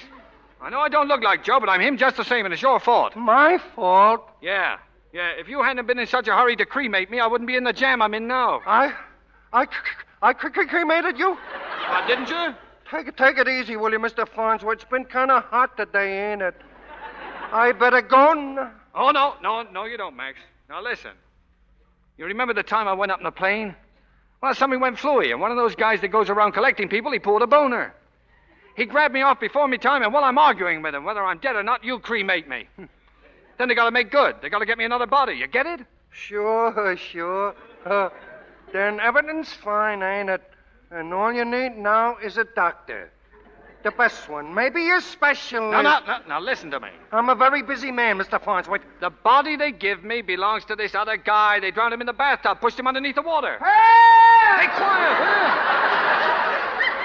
Keep quiet, Max. Having trouble, Joe? Yeah. Oh, Mr. Jordan? Gee, I certainly am glad you showed up. Max, this is Mr. Jordan. Is there somebody here with us? Yeah, Mr. Jordan. Oh. Pleased to meet you, Mr. Jordan. Where is he? Oh, well, I forgot. You can't see him and you can't hear him. Oh, maybe if I had a good stiff drink. Well, you can't see him because you're not dead yet. Oh, well, I guess you two fellas have got a lot of business to talk over, so I'll be mooching along. Oh, now come here, Max. Come here and sit down. Mr. Jordan, I got to get this through to him. Make him understand, will you? You can do it yourself, Joe. Try. Oh, I can't, huh? Oh, well. All right, now listen, Max. Now, how would I know about Joe if I wasn't Joe? And listen to this. You got 40% of me. Yeah? Since when did you give me that? Well, since that time in Astoria when you saw me put away Butcher Boy Mackenzie. Don't you remember you said I had color? You said I was what they wanted? And look. How's your sister Rosie and her 3 kids? And have the twins gotten over the measles yet? Hey, who are you anyways? I'm Joe. You're Joe. This is Farnsworth's body because you burned mine, you big stiff. Hey, wait a minute. Wait. Sit there. Hey, now look, I'll prove it to you. Now, you remember this? My saxophone? Hey, that's Joe's. I give it to him. Where'd you get it? It's my sax, I tell you. Wait, I'll play your favorite tune for you. Now listen.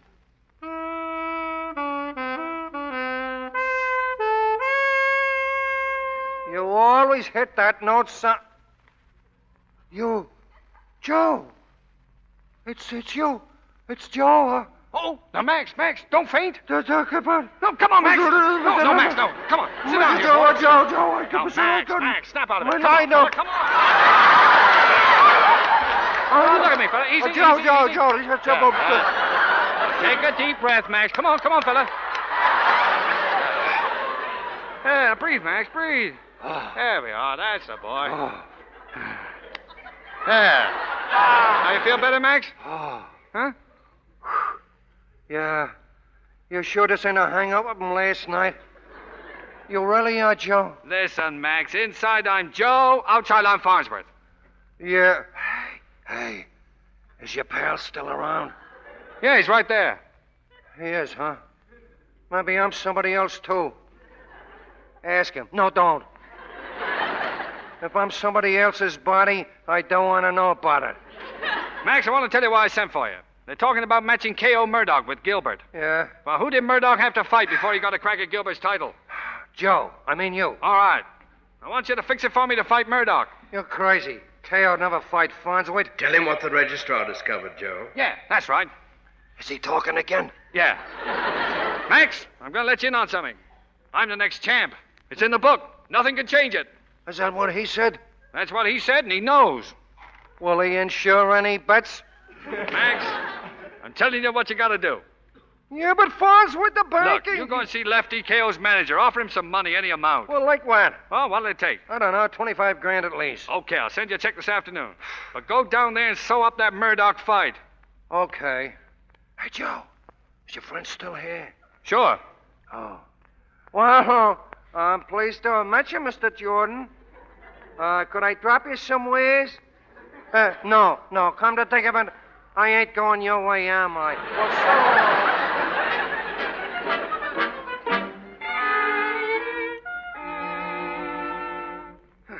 Well, Well, I wish you didn't have to go yet.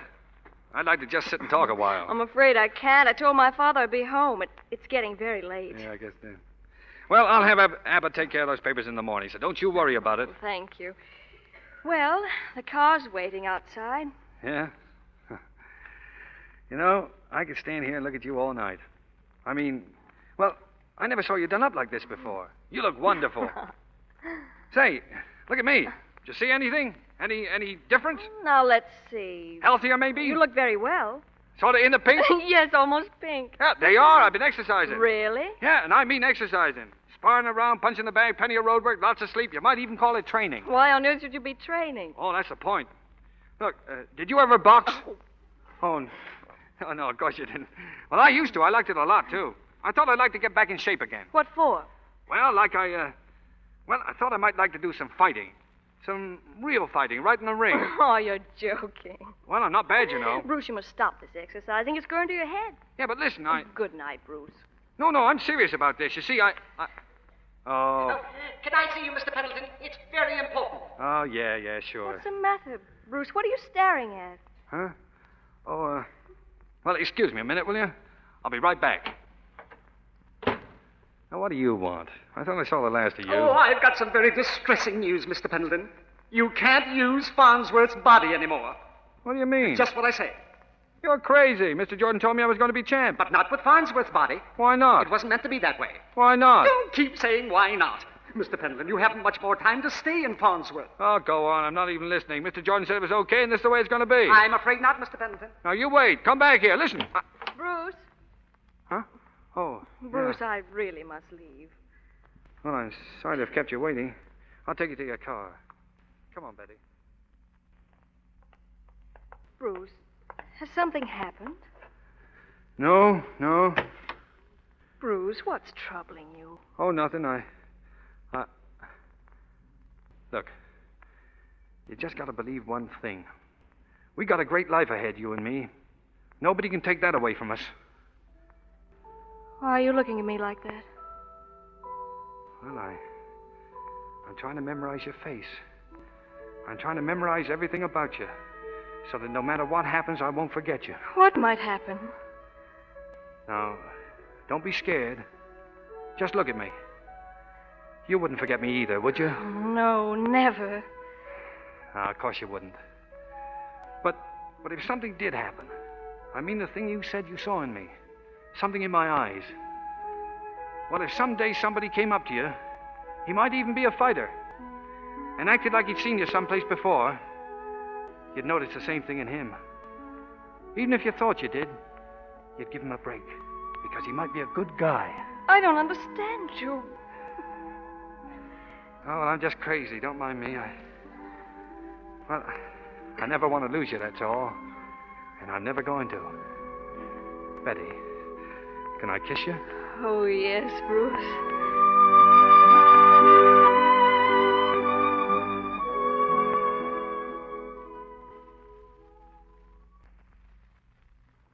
Hello, Joe. Yeah, I thought you'd be here, Mr. Jordan. Look, it isn't true, is it, about giving up Farnsworth? You're not going to ask me to do that now, are you? It's not up to me, my boy. Yeah, but why? We got everything going great. You told me I was going to be champ. You will be, but on another road. Yeah, but why not his Farnsworth? I got his body in the pink. Why not his Farnsworth? Because it wasn't meant to be that way. Oh, that's no answer. On the contrary, it's the perfect answer. Yeah, but look, Mr. Jordan. There's Betty. I love her, and she loves me as Farnsworth. You can't ask me to give her up and forget her now. No, if that was meant to be, it will be. Now, don't talk like that. I can't switch now. Listen, Mr. Jordan. Just let me get through this fight and work it out somehow with Betty. Give me a little time. There's only a little time left, Joe. All right. Then I say no. You're not going to play tricks with my life again. I'm going to stay like I am. You can't change the course of your destiny. Well, we'll see about that. If you think you can get me loose from Farnsworth, you go ahead and try it. I can't stop it, Joe. Farnsworth is going to die. What? You're crazy. He's going to be killed, Joe. Oh, what are you talking about? He's going to be killed by Abbott. There's no mistake this time. Oh. Mr. Jordan. Mr. Jordan. Don't fight, Joe. Leave Farnsworth. Oh. This is it, huh? And Farnsworth. What's going to happen to him now? Just earthly remains for them to dispose of. Yeah, but me, Mr. Jordan. Me. Joe Pendleton. Why, you and I will be moving again, Joe, and searching. Oh, Mr. Jordan. Why couldn't you give me just a little time? Don't you see? I'll lose her now. Betty! Betty! Don't fight, Joe. Leave Farnsworth. Joe, leave Farnsworth.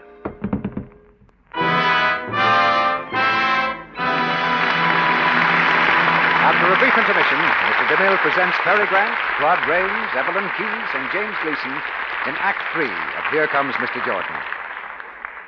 Over at the Martins the other evening, young Nancy had just come home from her Red Cross class. Nancy, Bill just called. He said he'd come for you about 9 for that dance at the club. At 9, Mother? Oh, goodness. Well, I'll hurry. But I'm going to take time for my bath before I dress just the same. Of course, dear. I'll draw some warm water. And there's a nice fresh cake of Lux soap in the bathroom. Oh, Mommy, you're wonderful. This feels good. Golly, don't know what I'd do without my Lux Soap Beauty Bath. I'm feeling better by the moment. There. Now I'm sure of being perfectly fresh. Gosh, I love the nice perfume Lux toilet soap leaves on my skin. Now to get dressed in a hurry. Hello, Bill. Why, thanks a million. I feel good, too. Gee, Nancy, I love to be near you. Your skin is so sweet. It looks as if Nancy's evening was going to be a great success. Well, she's one of those clever girls who follows the screen star's tip. Never neglects her daily beauty bath with fragrant white Lux toilet soap. Here's what Claudette Colbert says. It makes a girl so attractive to have skin that's sweet. A daily Lux soap beauty bath makes daintiness sure. Why don't you take Hollywood's tip? Enjoy the luxury of a daily Lux toilet soap beauty bath. A luxury any woman can afford. For this fine soap with active lather costs so little. Buy 3 cakes of Lux toilet soap tomorrow. Now, our producer, Mr. DeMille. The curtain rises on the 3rd act of Here Comes Mr. Jordan.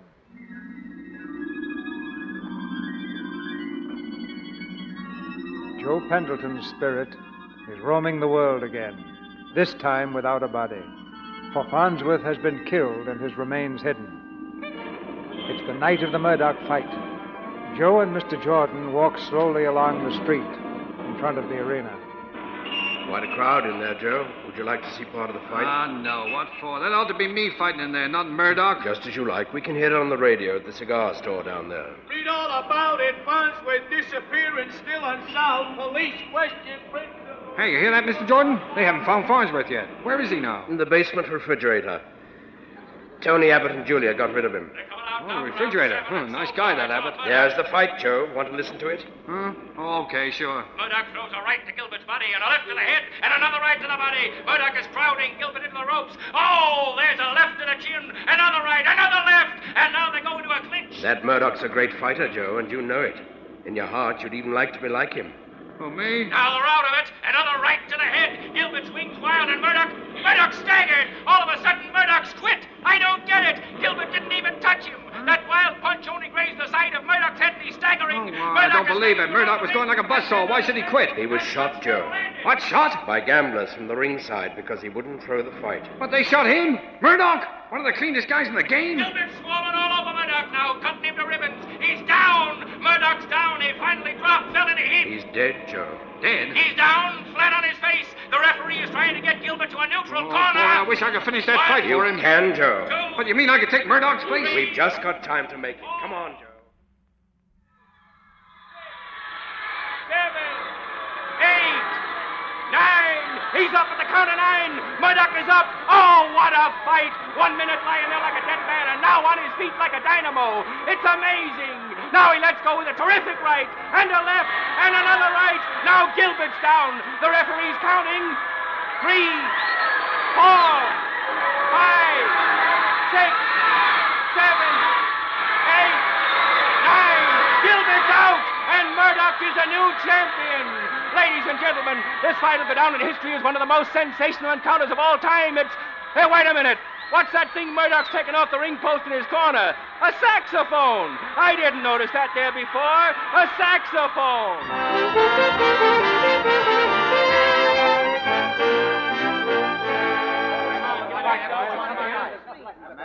Come on now, Everybody outside now. The champ's got to rest. Let me see him. I gotta see Murdoch. What do you want here, Cockle? Beat it. No, you don't. Let Corkle in here, Lefty. What's Cockle got to do with you? Plenty, and you get out of here, Lefty. You and the rest of them. Now get out. How do you get that way? I'm your manager. Yeah, and a fine crooked manager you turned out to be. Now get out of here before I throw you. I'll beat you it. must be nuts.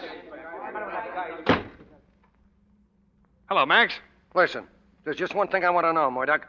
I was listening to this fight, and the guy said you had a saxophone. Where is it? Right here. That's it. Where'd you get it? That's Joe Pendleton's sax. He always had it in the ring with him. Max, don't you know me? Oh, are you? Sure, Joe Pendleton. Oh, Joe. Oh, no, Max, don't faint. I know. I'm all right. What are you doing in Murdoch's body? Oh, I just took Murdoch's body to help him out. He was shot. Look, a hole in his chest. Oh, Joe, what kind of body is this to pick up? I better get a doctor. No, it's nothing. Nothing you see with a bullet in you? Hey, Joe, what about Farnsworth? Where is he? Oh, he's dead, Max. Tony Abbott shot him. Tell the cops to look in the basement icebox. Oh, boy, they'll hang that Abbott high in a kite. Hello, Joe. Oh, hello, Mr. Jordan. Joe, is he here again? Yeah, Max. Look, would you mind waiting outside a minute? Go call the cops, Max, and then get in touch with Betty Logan. Sure, I want to see her.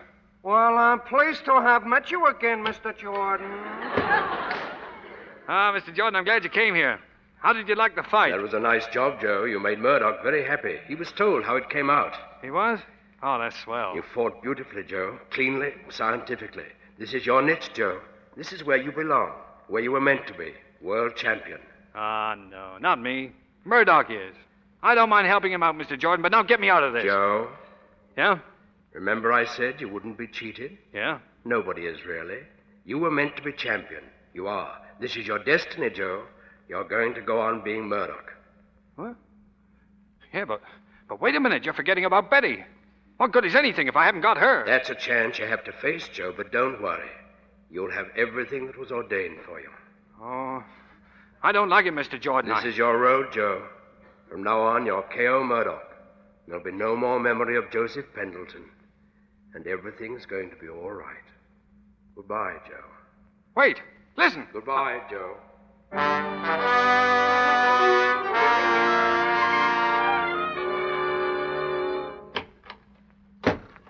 Hey, Joe, I called the cops. Huh? What do you want in here, Corkle? Listen, will you? They found Farnsworth's body, just like you said. I don't get it. I don't know any Farnsworth. Ah, now, don't give me no answers like that, Joe. Well, have you got a fever, Joe? Oh, sure, you got a fever from being shot. Who was shot? You was. Look at your chest. You got a hole in... Hey, where is it? Where's what? The bullet hole. You showed it to me. You going crazy? Get out of here. I'm going around again. It's that guy, Jordan. What did he do to you, Joe? Why do you keep calling me Joe? Oh, look at me. Take a good look at me. Don't you know me? Yeah, I think so. Well, who am I? Well, don't you know? Well, I got me doubts. You tell me. You're Corkle, Max Corkle. Who are you? K.O. Murdoch. What's the matter with you? Do you know Joe Pendleton? Yeah, sure, I knew Joe. He was killed in an airplane crash. Yeah, that's right. Yeah, it was a tough break. Nice fella. Strictly on the level, too. Yeah, he certainly was. Yeah, I understand you are, too. Hey, how'd you like to manage me, Corkle? Manage you? Sure. Oh, yeah. Swell. Well, I gotta be running along. Yeah, sure. Hey, what's the matter with you? Come on, snap out of it. We're gonna do all right, Max. Yeah, sure.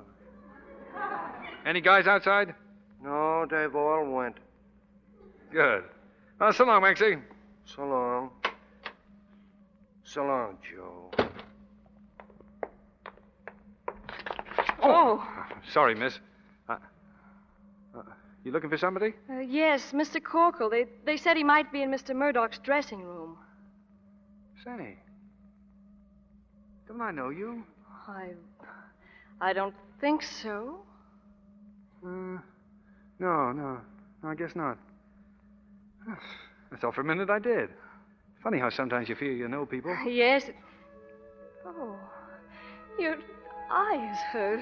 Oh, it's nothing. Just a little swollen. It's all red. Oh, it doesn't hurt. I'm Murdoch. Oh. Ralph Murdoch, and you're, Betty Logan. Hello. How do you do? Yeah, glad to know you.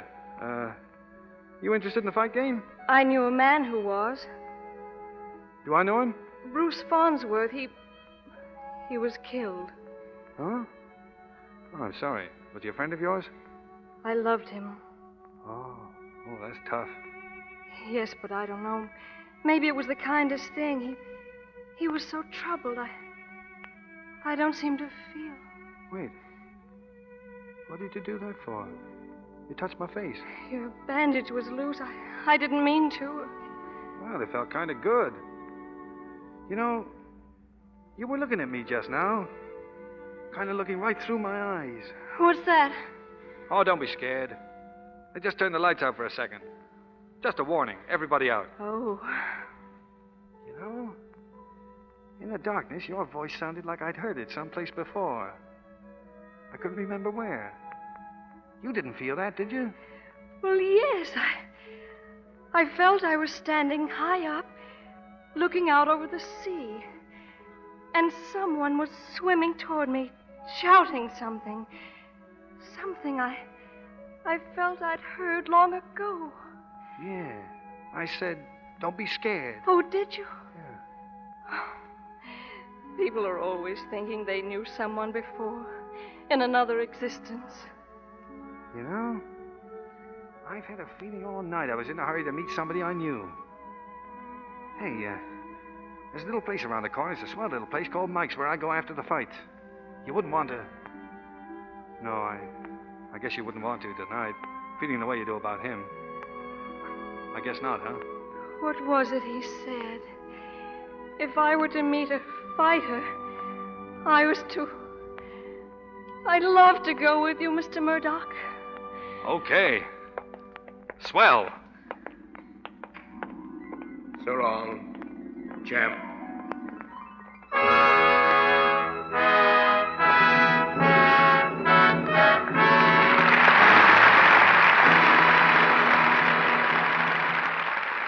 We're going to go straight into the Screen Directors Playhouse adaptation of A Matter of Life and Death, or as some of you will know it, Stairway to Heaven.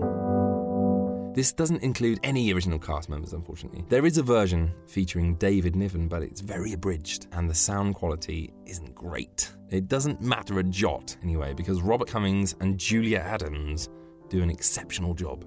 So I'll see you on the other side. Now, the first act of the Screen Directors Playhouse presentation of Stairway to Heaven, starring Robert Cummings as Peter and Julia Adams as June.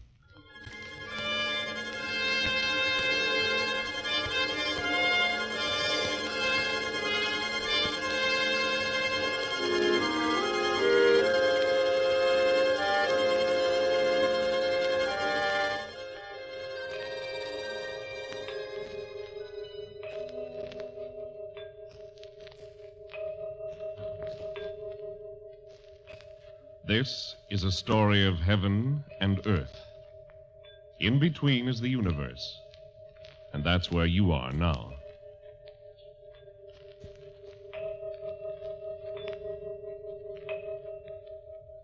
Listen to it. Timeless, endless. Galaxies, suns, stars. Millions of them. There, a violent burst of light as something explodes. Probably a world blown to bits. And here another planet torn by its own fevers. The planet Earth exploding in the year 1945.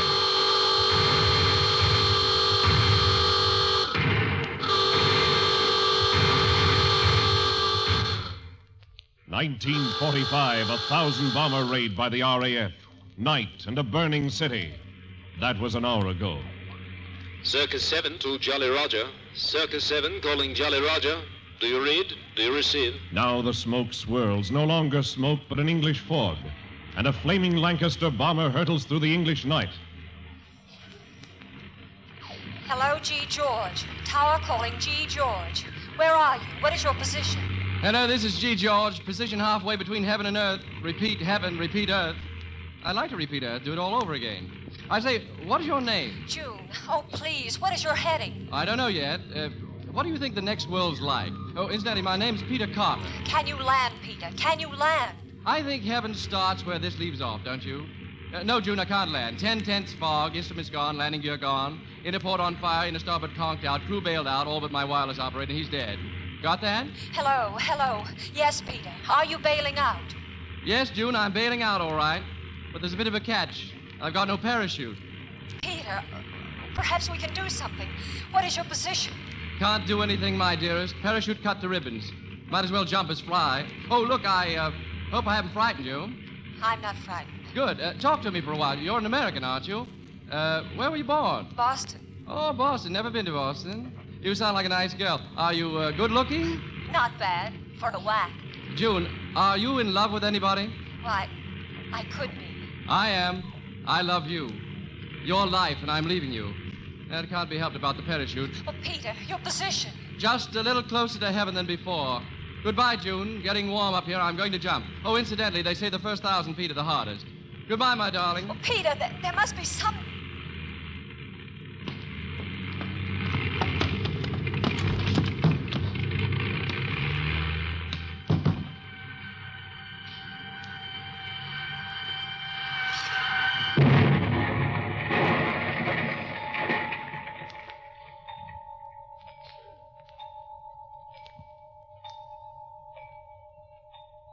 After the mixed pleasures of Earth, I imagine you're quite ready to return to the universe. Peaceful, isn't it? Ticking away quite merrily. Incidentally, you're not traveling alone. There are others with you. Airmen, all of them. Chaps who this night pass in the twinkling of an eye from Earth to... well, it certainly sounds like heaven.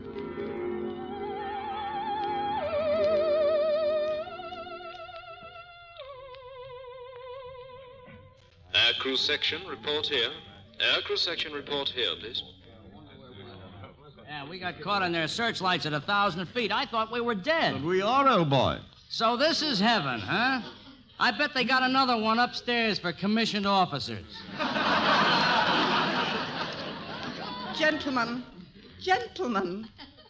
you're the new arrivals to the aircrew section. Please check in at desk number 8. Excuse me, section officer, but if this is heaven, where are our wings? Wings parade follows an appropriate training period. Hey, if this is heaven, where's the Coke machine?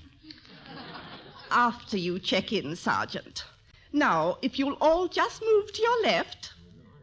Oh, I say. Yes, flying officer? Name's Bob Trubshaw. Wireless up on G for George. I've just added. Can I help you? Right. Where's Peter? Peter? The skipper. Squadron leader Peter Carter. He just added too. If he's due, flying officer Trubshaw, he's here. Ruddy well due right now. Jump without a chute. Can't be more ruddy due than that, can he? Well, let me see. Squadron leader Carter. Peter. Oh, yes, he's on the list. He's here, all right. Sorry. Pardon? Not here. Impossible. Quite, but still not here. Flying Officer Trubshaw, if the records don't balance, the alarm bells ring, and I assure you they're not ringing. Now, if you'll excuse me, the conductor is checking in. Conductor 71 reporting, madam. Very well. Not very well. All present and accounted for? All except one. Well, how did you know? What? I knew it. This frilled-up Frenchman has ready well gone and lost me skipper. And who would not in your cursed English fog, eh? And whom did you lose? The squadron leader, Peter Carter. Ever since my, my neck operation during the so-called glorious French Revolution, I have not taken well to fog. And there was fog over the coast. But it is such fog. It was impossible. Well, I can't believe it. Well, you can ruddy well believe it now. There go the alarm bells.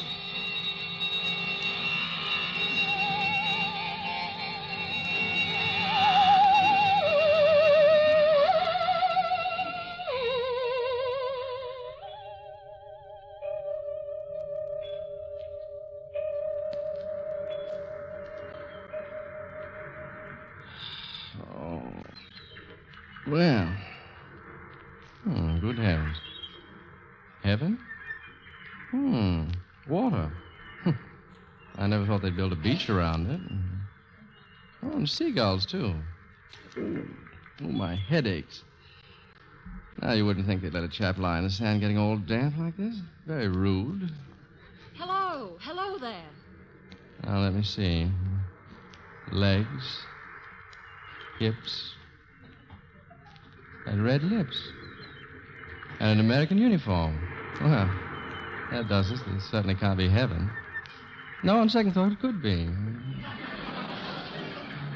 What did you say? Oh, I say I'm alive. Are you all right? I saw you lying on the beach, half in the water, and I... You're June. What? You're Peter. Hello. How did you... Oh, no, don't start crying. I shouldn't, should I? No, laugh rather, like in Boston. We don't laugh in Boston. We smile. Oh. Oh, Peter, what happened? How did you get here? Well, I don't really know. You're not hurt? Well, my head feels a bit weird. I say, I didn't have a parachute, did I? Well, last night you said that... No, darling. Please don't cry. Peter, darling. I'm alive, June. It's a great and wonderful thing to be alive.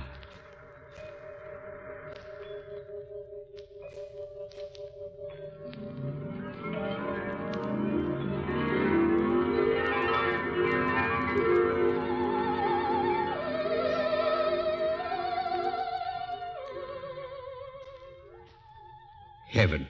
A fine ruddy station this is.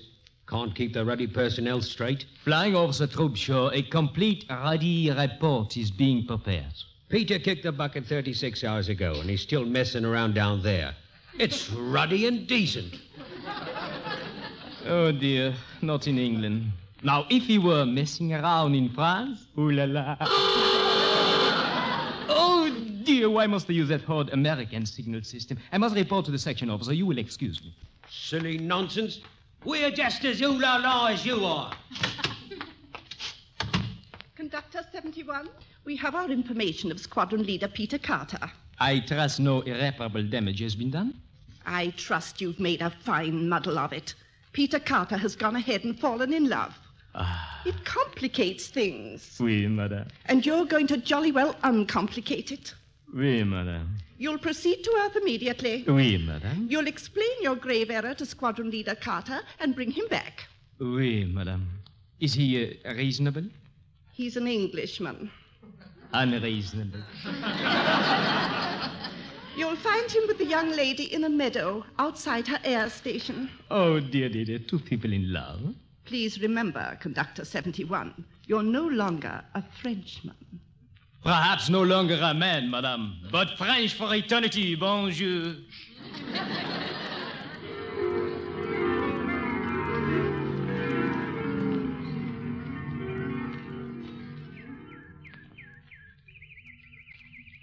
Heavenly, isn't it, Peter? You certainly are. Oh, I mean the birds and the sun and... I'm sleepy. Can't even open my eyes. Here, use my jacket for a pillow. I'll unfold it. Oh, you know, I wish I had a power. I wish I could make time stand still.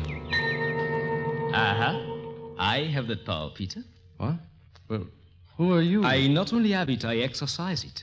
Time is standing still. June, darling, wake up. No. She cannot. We are talking in space, not time. After all, what is time? A mere tyranny, as Benjamin Franklin is always saying. Benjamin Franklin? See here, what do you want? You? Come along. I'll take you to your wireless operator. Bob? Why, he's dead. Oh, yes, quite dead. And doing very well. And now you are 36 hours overdue at the reception center. Yes, but if Bob is dead, then I... Oh, no. No. My dear friend, oh, yes. Oh, this is simply fantastic. June. She can't hear you.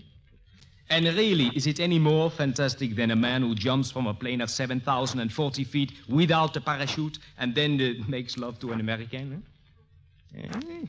She's quite exquisite. Yes, I love her. Oh, yes, it's quite a scandal up there. Come along, I'll tell you about it. No. No? Oh, you can't say no. And who says I can't? The whole Ruddy universe? Now, let me tell... Ruddy? Oui. Well, you've seen Bob, all right. Look, tell you what, just pip off and give him my love, will you? Oh, Peter, because I lost you in the fog, you have overstayed your time by 36 hours. The advantage is exclusively yours. You lost nothing, you only gained. Be reasonable, huh? Me be reasonable? Now, there I was, ready to die, waiting for you to say the word.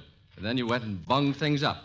And now I've fallen in love because of your mistake, and you want me to be reasonable. Oh, you are going to be difficult. I am. And if you don't dash quick, leave me alone, I'm going to dash well kick you back into paradise. No. Please. No violence. Nothing can be done. You are 36 hours overdue. Nothing can be done. What kind of government do you represent, anyway? I am not permitted to discuss politics. Well, if it's a respectable place... My dear Peter, if heaven is nothing else, it is respectable. Then there must be a law of appeal. Are you coming with me or are you not? No, I'm not coming. Well, in that case... Well? I shall report the application for an appeal. Well, that's the ticket. And until I return, I warn you, Peter, do not fall any deeper in love. It would be very easy, but possibly very sad. Au revoir, madame.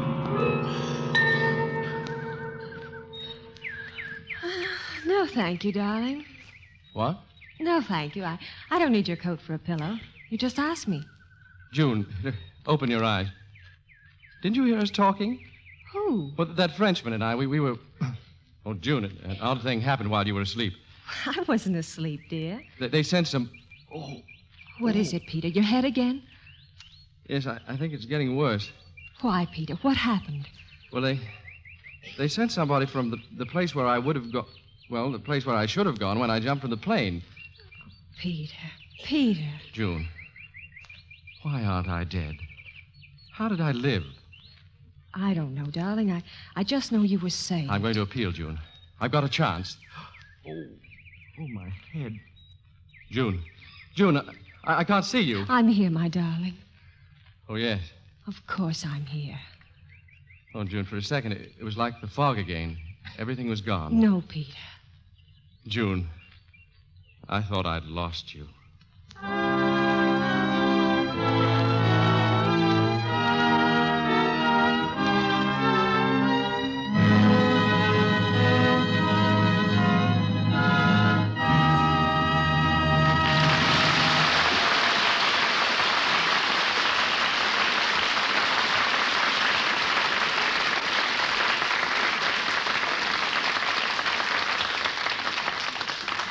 The next time you suffer from pains of a headache, neuritis, or neuralgia, take Anacin. You'll bless the day you heard of this incredibly fast way to relieve these pains. Now, the reason Anacin is so wonderfully fast-acting and effective is this. Anacin is like a doctor's prescription.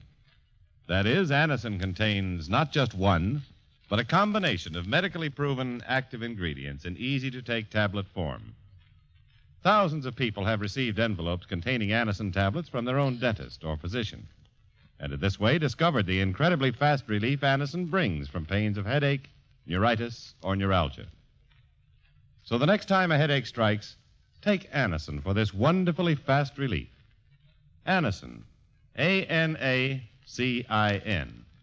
Anacin comes in handy boxes of 12 and 30, economical family-sized bottles of 50 and 100. Get Anacin at any drug counter.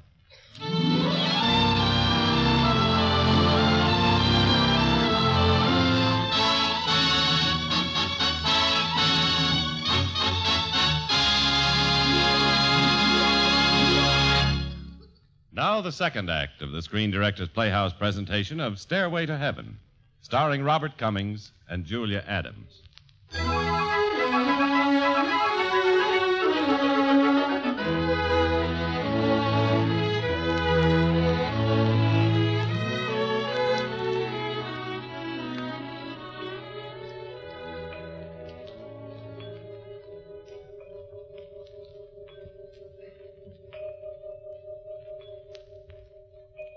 Ladies and gentlemen, the only thing standing between you and eternity has been one commercial announcement. Having dispensed with this, you are now in heaven.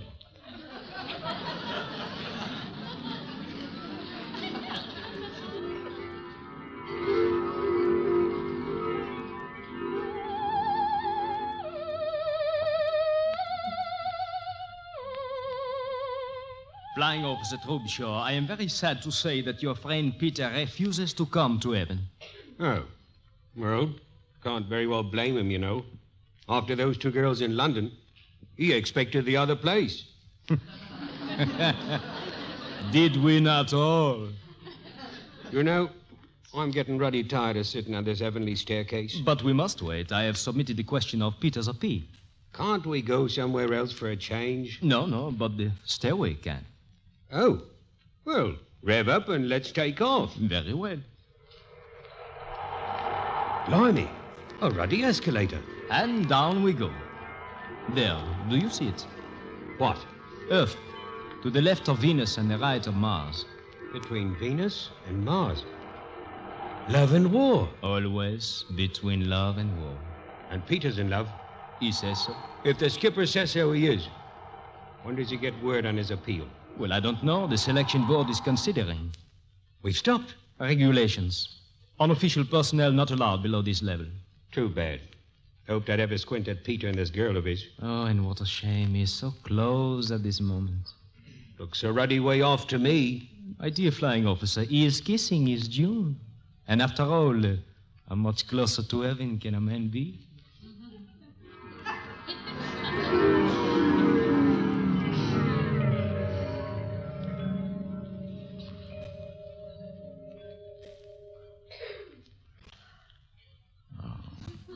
Darling.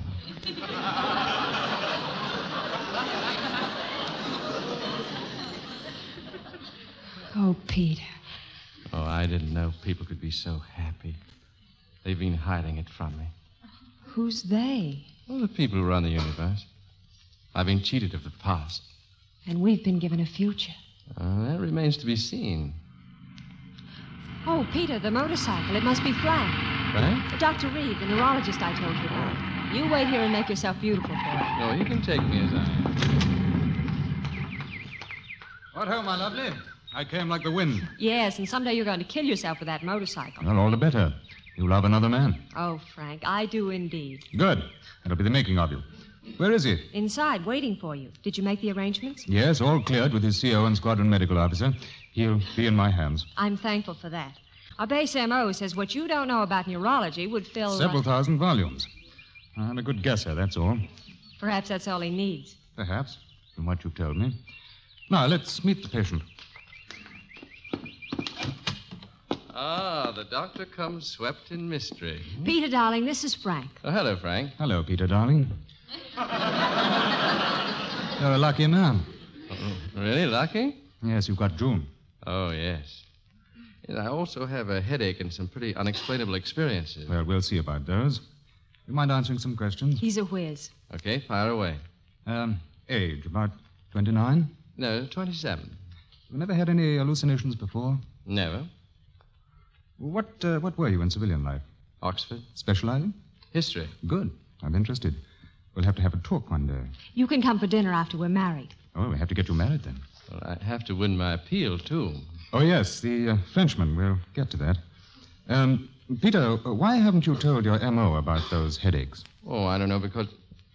Say, how did you know I've been having them right along? That's a guess. How long? Oh, about 6 months. Peter, I thought it was just since the other night. They're worse now, are they? Yes. And where do they hurt most? Well, here and here. Mm-hmm. Frontal and temporal. You ever have a nasty crack on the head? No, just the usual. Do you mind if I try something with your eyes? Well, just as long as you give them back. Good. So now you look straight ahead and don't move your eyes. Check. What are you looking at? June's legs. I'll move. You do, and I'll scream. Now, without shifting your vision, what can you see on the extreme right? Fireplace. Uh-huh. Center?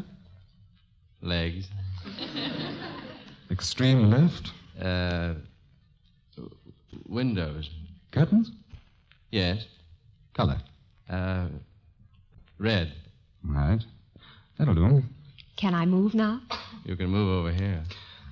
One last question, Peter. Have you imagined recently that you smelled something that couldn't possibly be there? What? Why, that's an extraordinary thing. Have you? Yes. Peter, you didn't tell me. Well, it was just too silly. No, it's important. It might explain everything. You mean how I jumped without a parachute and lived? No, not that. Now, you saw this Frenchman, this heavenly messenger, quite clearly. Like I see June.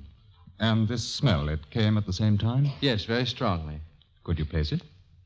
Fried onions.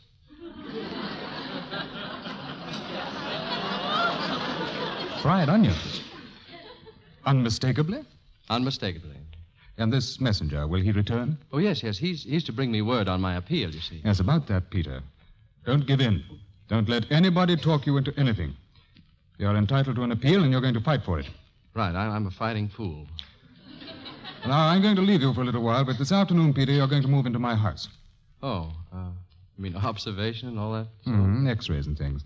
Also, I like June around, and she's going to help us. We'll be there. Well, then, goodbye, and don't worry. I'm a devil of a good doctor. Well, quite a man, you're Frank. Only what, Peter? My appeal. I just have a feeling it's not a good doctor that I need. It's a good lawyer.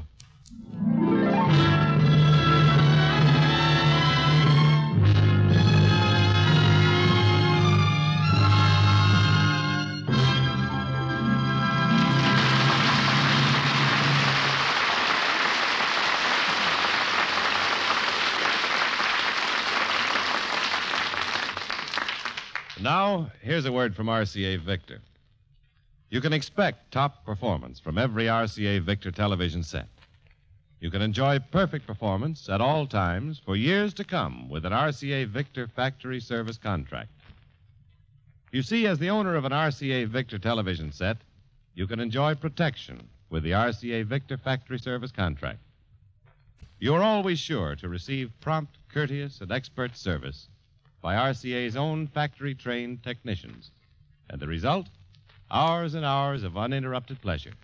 No unnecessary expenses for repairs or parts. Remember, this service is available with or without a contract only to RCA Victor television owners. Attention, electronic engineers.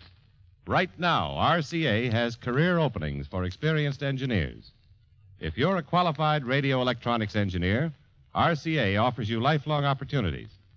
Just send a complete resume of your education and experience to Radio Corporation of America, Box 1, RCA Building, Radio City, New York. Your resume will be kept confidential.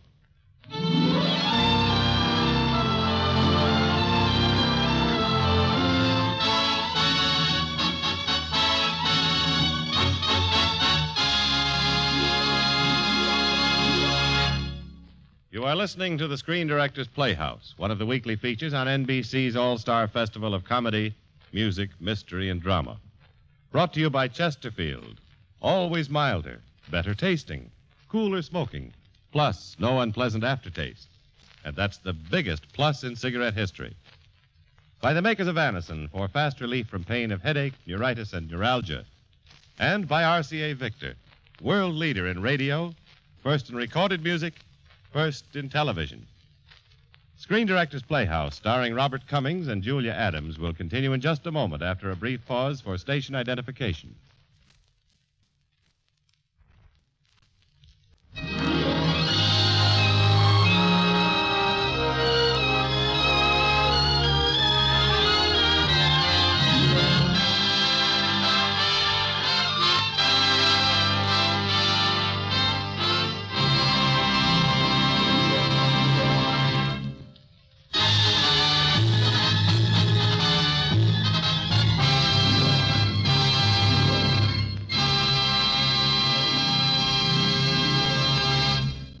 This is the Screen Directors Playhouse. We continue transcribed with the third act of Stairway to Heaven, starring Robert Cummings as Peter and Julia Adams as June.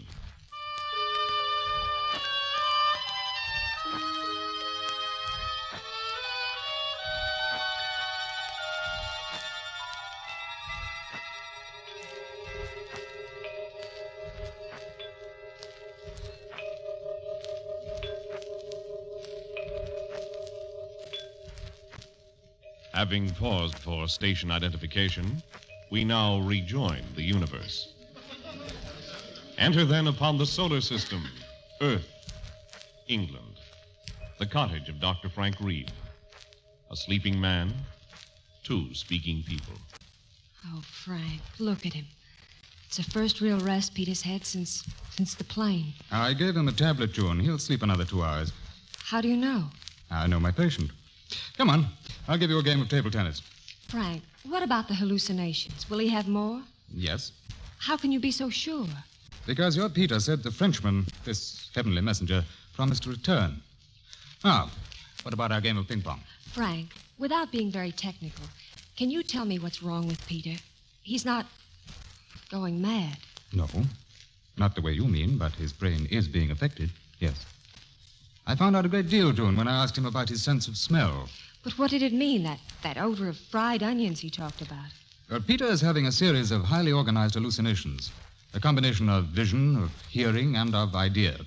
Now, to a neurologist, that points to a direct connection with the sense of smell or taste. And once that connection is established...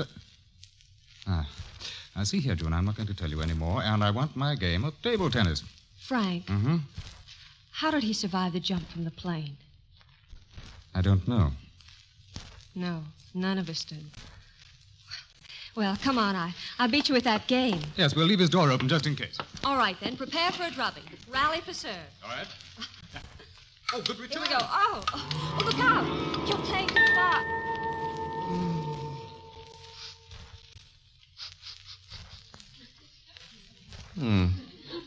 Fried onions.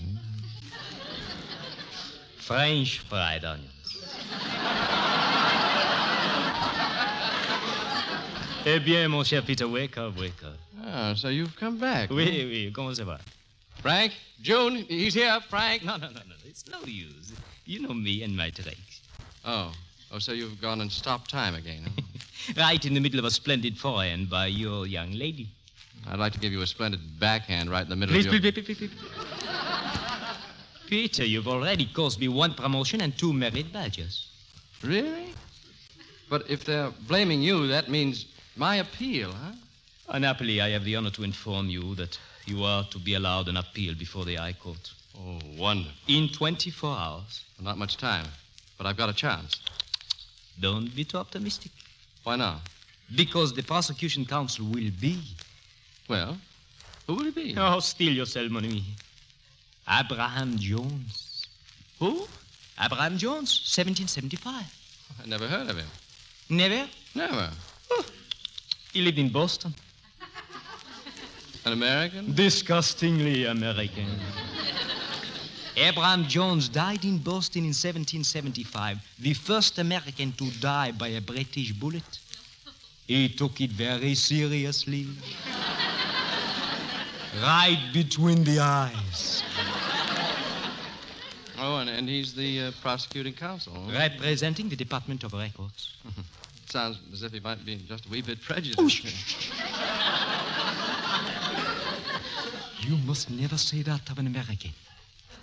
Well, if he isn't prejudiced, what is he? Just hates your guts.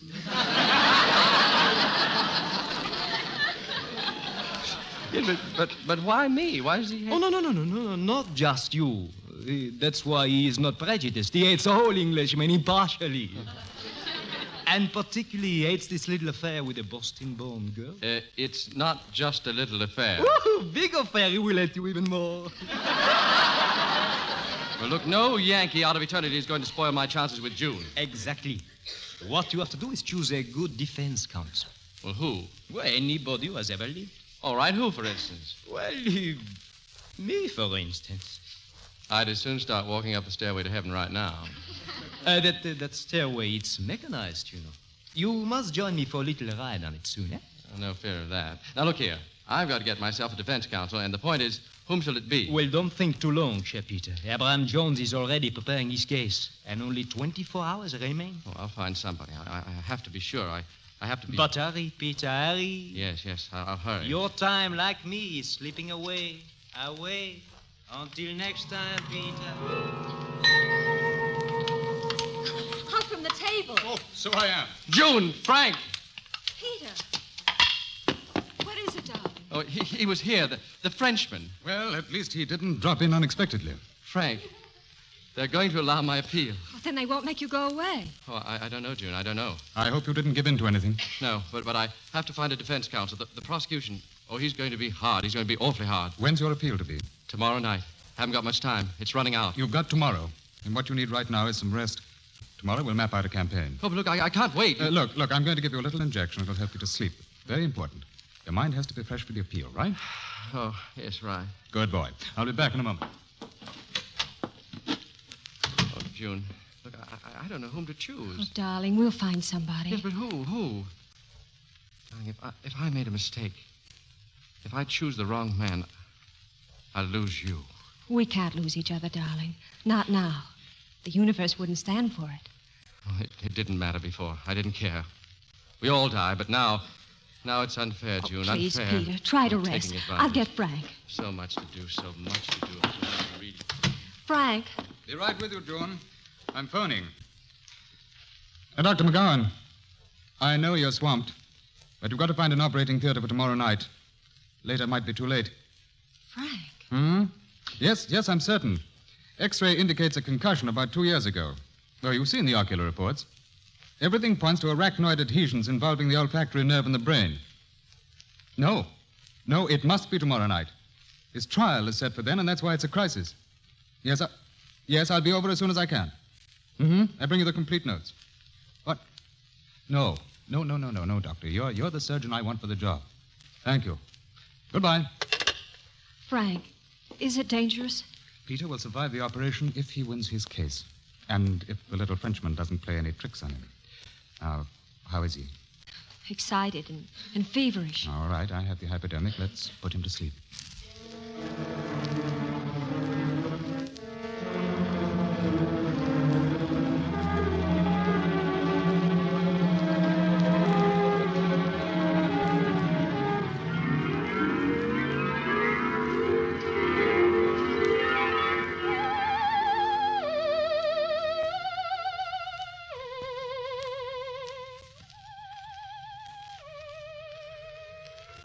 Here, Peter. I promised you a ride on the stairway. Here, just sit down the step.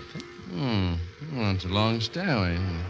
No ending, no beginning. Oui, it's like that, mon cher. Come on, sit down. No, we're going up. We're moving. Tell me, what about your defense counsel? Who shall it be? I don't know. I can't think. These stairs... Clarence Darrow, perhaps? Would you like? What? Oh, no. He was a criminal lawyer. Love isn't any crime. Well, then a philosopher, great philosopher.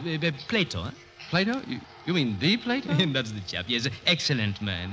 He's been dead long enough to acquire a splendid reputation. Yes, but he had some pretty elementary ideas about love, you know. Oh, those Greeks, cold as their marble. What about a Frenchman, Richelieu, irresistible at 80. What about a Richelieu? No. He frightened me in The Three Musketeers. Well, then, Peter, who? Look, just a man, an ordinary man with a sense of sentimentality and... Say, wait a minute. Oui? Why are you so concerned about my winning this case? Well, this stairway, it's still going up. You're trying to get me up there before my time. Oh, Peter, you don't trust me. I'm getting out. I'm going back before it's too late. Oh, Peter, come back. Come back, Peter. Get away. Get down Peter, the stairs. Only they're back. moving up. Up. Have to run faster.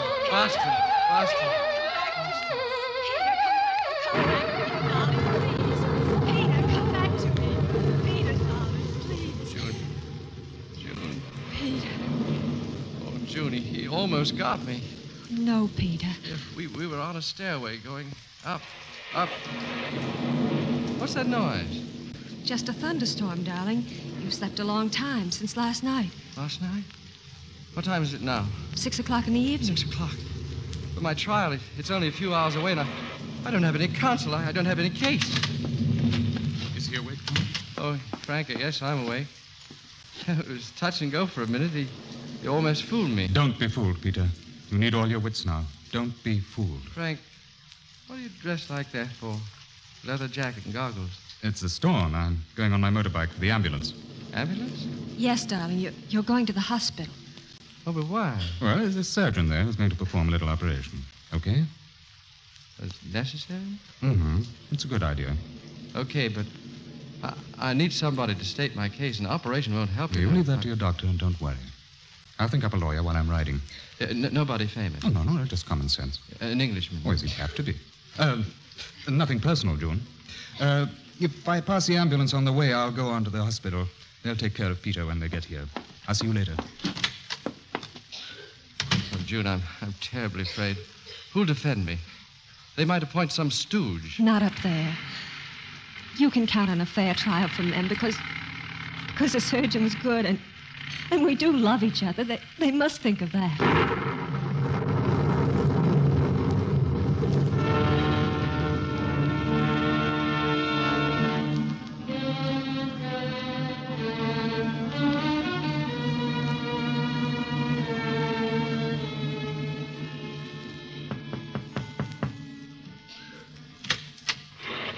The ambulance? I'm Dr. McGowan. I suppose you're the girl. Yes, Doctor. Please come out of the rain. The men are getting the stretcher. Peter's in there. Did you meet Dr. Reeve on the way? Oh, please hurry. Peter's worse. Miss. Yes? I'm sorry. Is something wrong? Frank Reeve, the slippery road. What's happened to Frank? And that motorcycle. We were coming around a bend. He didn't see us. Is he hurt? No. Then he's dead. Yes. He left complete notes for the operation. Oh, Frank. Peter.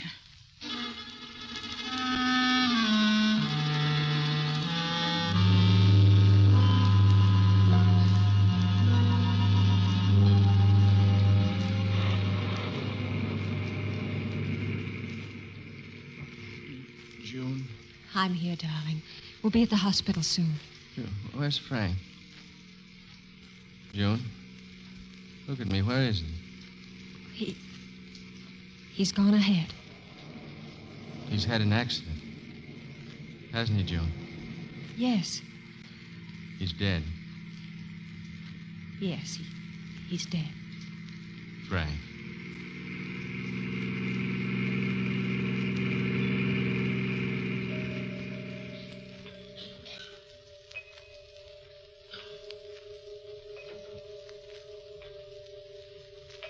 Put him here. Easy. Atropine injection, nurse. Well, squadron leader, you're looking fine. Surgery ready. June. See you soon, Peter. I think so. I think I found someone to take my case, June. How are you, squadron leader? Fine, Doc. Like to smell this? Sure, anything you say. Just inhale. Breathe easily. Easily. Easily. Count to 10. 1, 2, 3, 4.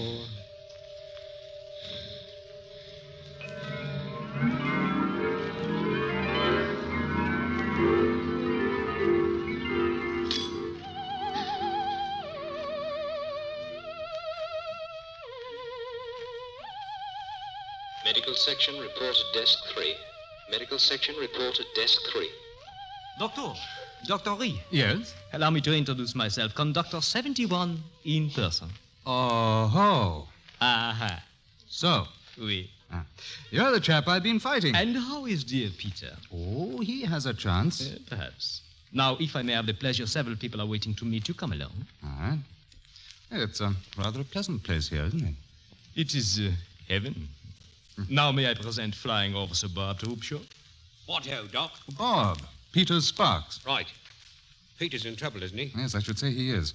Have you been waiting for him? Thought I might be able to help. Ruddy good wireless operator, you know. Well, I'm afraid he can't use a wireless operator, Bob, but he might have need for a ruddy good friend. Righto. I'll be waiting. And here, Doctor, is the officer in charge.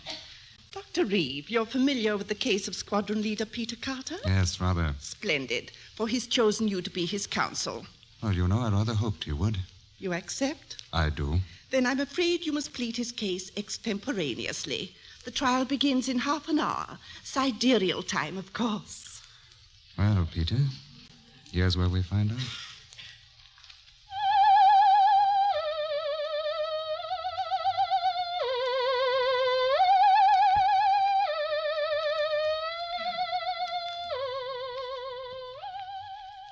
The Court of Appeal sits to consider the case of Department of Records versus Squadron Leader Peter Carter of the Royal Air Force. Members of the jury, you know your duty. The counsel for the prosecution, Mr. Abraham Jones, will take his place.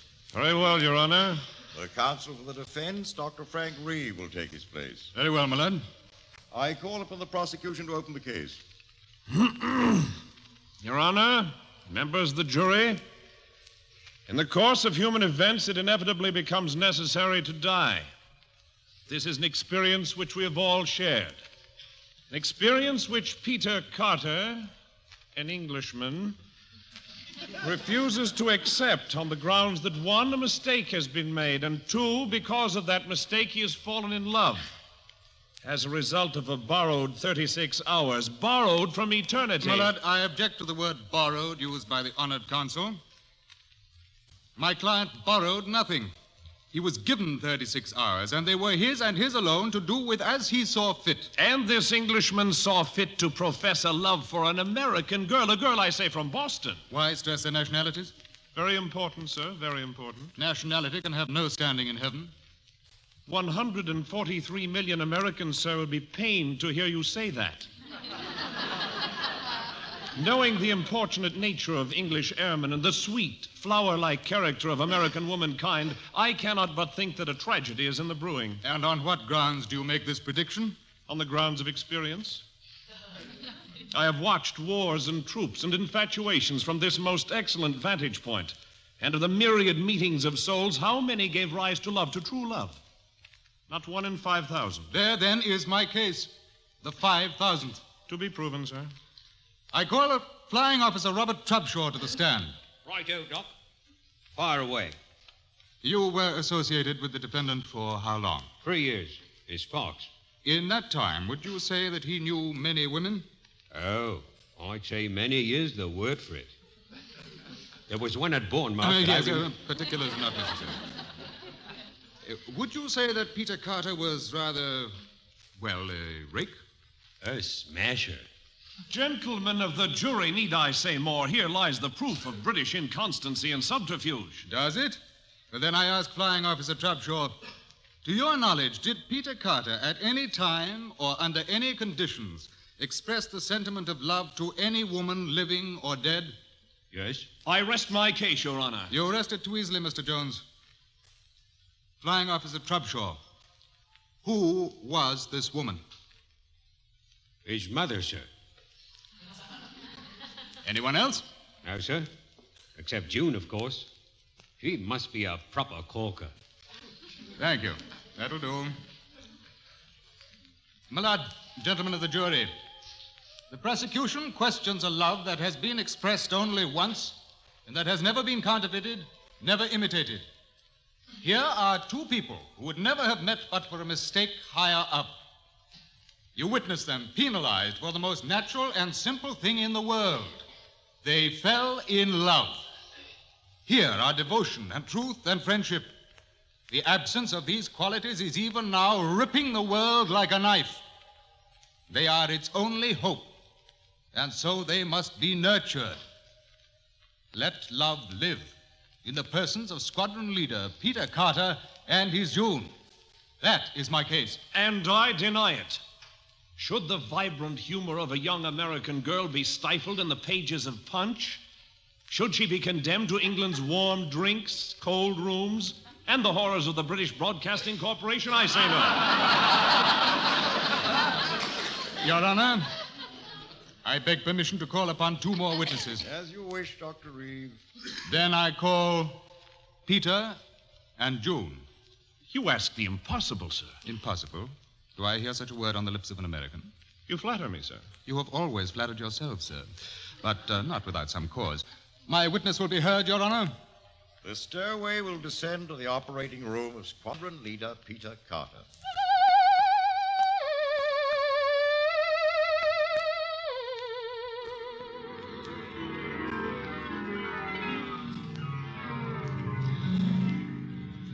Clamp. Watch that sponge, nurse. Suction. His pulse is slowing. We'll have to work it a little faster. Suction. There is no need to deny ourselves a dimension of time. The operation will continue. I call Squadron Leader Peter Carter. Hello, Frank. Hello, Peter. How's my operation going? Fine. Looks like a success. Well, thanks to you. And I suppose this handsome-looking gentleman is Mr. Abraham Jones? You know me, sir? Who could mistake you, sir? Such charm could be bred only in Boston. And are these the type of compliments you employed on the American lady? You cannot compliment loveliness, Mr. Jones, but can only recognize it. You claim to love her? I do love her. Can you prove it? Can a starving man prove he's hungry except by eating? Give me 50 years and I'll prove it. Good show, Peter. Hit him again. Defense counsel will not prompt the witness. Squadron Leader Carter, would you die for this woman? Yes, but I'd a lot rather live for her. Your witness, Dr. Reeve. No questions. Then I'll call the woman in the case to the witness stand. Peter. Oh, Peter, darling. Take my hand, Joan. Child, you wouldn't lie to a fellow Bostonian, would you? I love Peter. When did you meet him? A few days ago. And you call this love? I can call it nothing else, unless you wish to be lied to by a Bostonian. Would you be willing to die for him? Yes. Would you take his place in the balance sheet? Yes. No, don't believe her. Stand aside, sir. Prosecution has no right to ask Peter Carter, you stand before the High Court of Oh, Heaven. shut up! How dare you? This is contempt. Do you realize, sir, that you forfeited any chance of winning your case? All right. Take me, but you're not getting June. Your Honor, members of the jury, as even a Bostonian must admit, he really does love her. Your witness, Dr. Reeve. June, do you trust me? Of course I do, Frank. Well, then do as I say. You must take Peter's place in the other world. Frank, are you out of your mind? Will you stay out of this, Peter? June, if you really love him, step onto the staircase with us. The stairway to heaven. Oh, he's crazy, June. Don't listen. It's the only way, June. I love you, Peter. I'm ready, Frank. And step to my side. Goodbye, Peter. No, June! Take care, Dr. Reeve. Once the stairway moves in the whole universe, nothing is stronger than the law. We're moving, June. Goodbye, darling. June! June, come back! Nothing stronger than the law.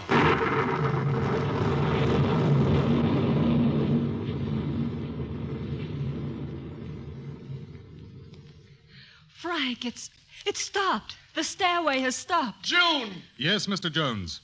Nothing is stronger than law in the universe. But on Earth, nothing is stronger than love. June, he's waiting for you.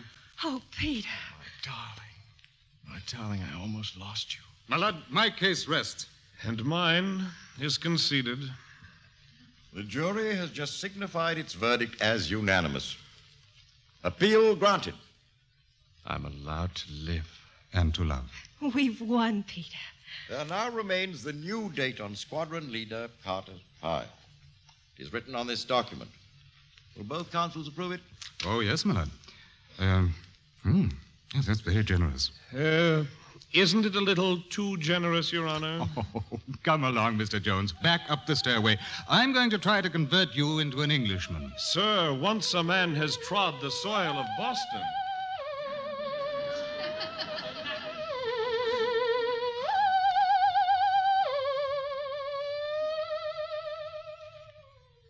It's over, June. It's just beginning, Peter. I'll see you later, darling. After the operation. Yes. What a great and wonderful thing it'll be to be alive.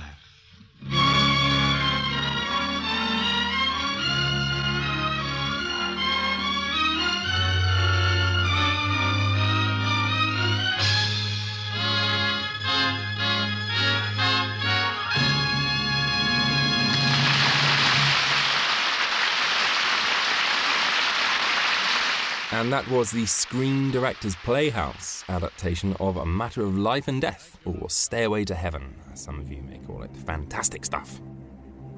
Just time to tell you all briefly about the next special, which I began work on this week. The eagle-eyed amongst you may have noticed from the films that I review on this show that I'm rather into a certain genre of film, namely classic horror movies, and especially the horror movies produced by a certain studio during the golden age of cinema. Oh, it's alive! It's alive! It's alive! I am Dracula. Police, quickly. The Invisible Man is in my house.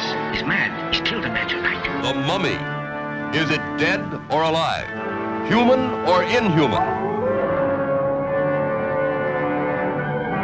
Whoever is bitten by a werewolf and lives becomes a werewolf himself.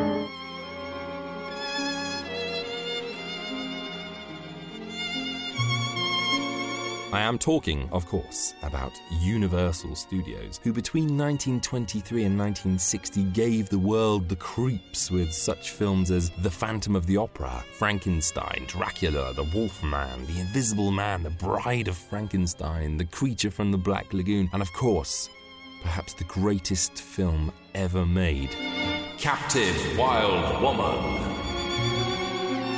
Well, I've decided to make the Universal horror films and monsters the subject of my next special, which will be episode 21, and its name will be A Universe of Horrors. So if you're a fan, or even if you just want to know why these films have endured, then hear the complete story of the films and the creatures and the people that brought them to life in episode 21, A Universe of Horrors. As I said, I've just broken ground on it, so I'll be working flat out to bring it to you as soon as possible. Next week, there'll be ass-kicking aplenty as we go back to take a look at ye olde action movies. Many people think that action movies came later in Hollywood's history, but there were many, many asses being kicked in the 1930s and beyond, I'll have you know, and we'll be revisiting a fine fighting few of them, so snap off the safety, unsheath your sword, sir, and smear a black line of whatever it is across your cheekbone as if that'll camouflage you, you absolute lunatics, as we visit Black and white action movies, for the love of God. Also, it's competition week, so ready those trigger fingers, and I'll see you right here for episode 19. Amen.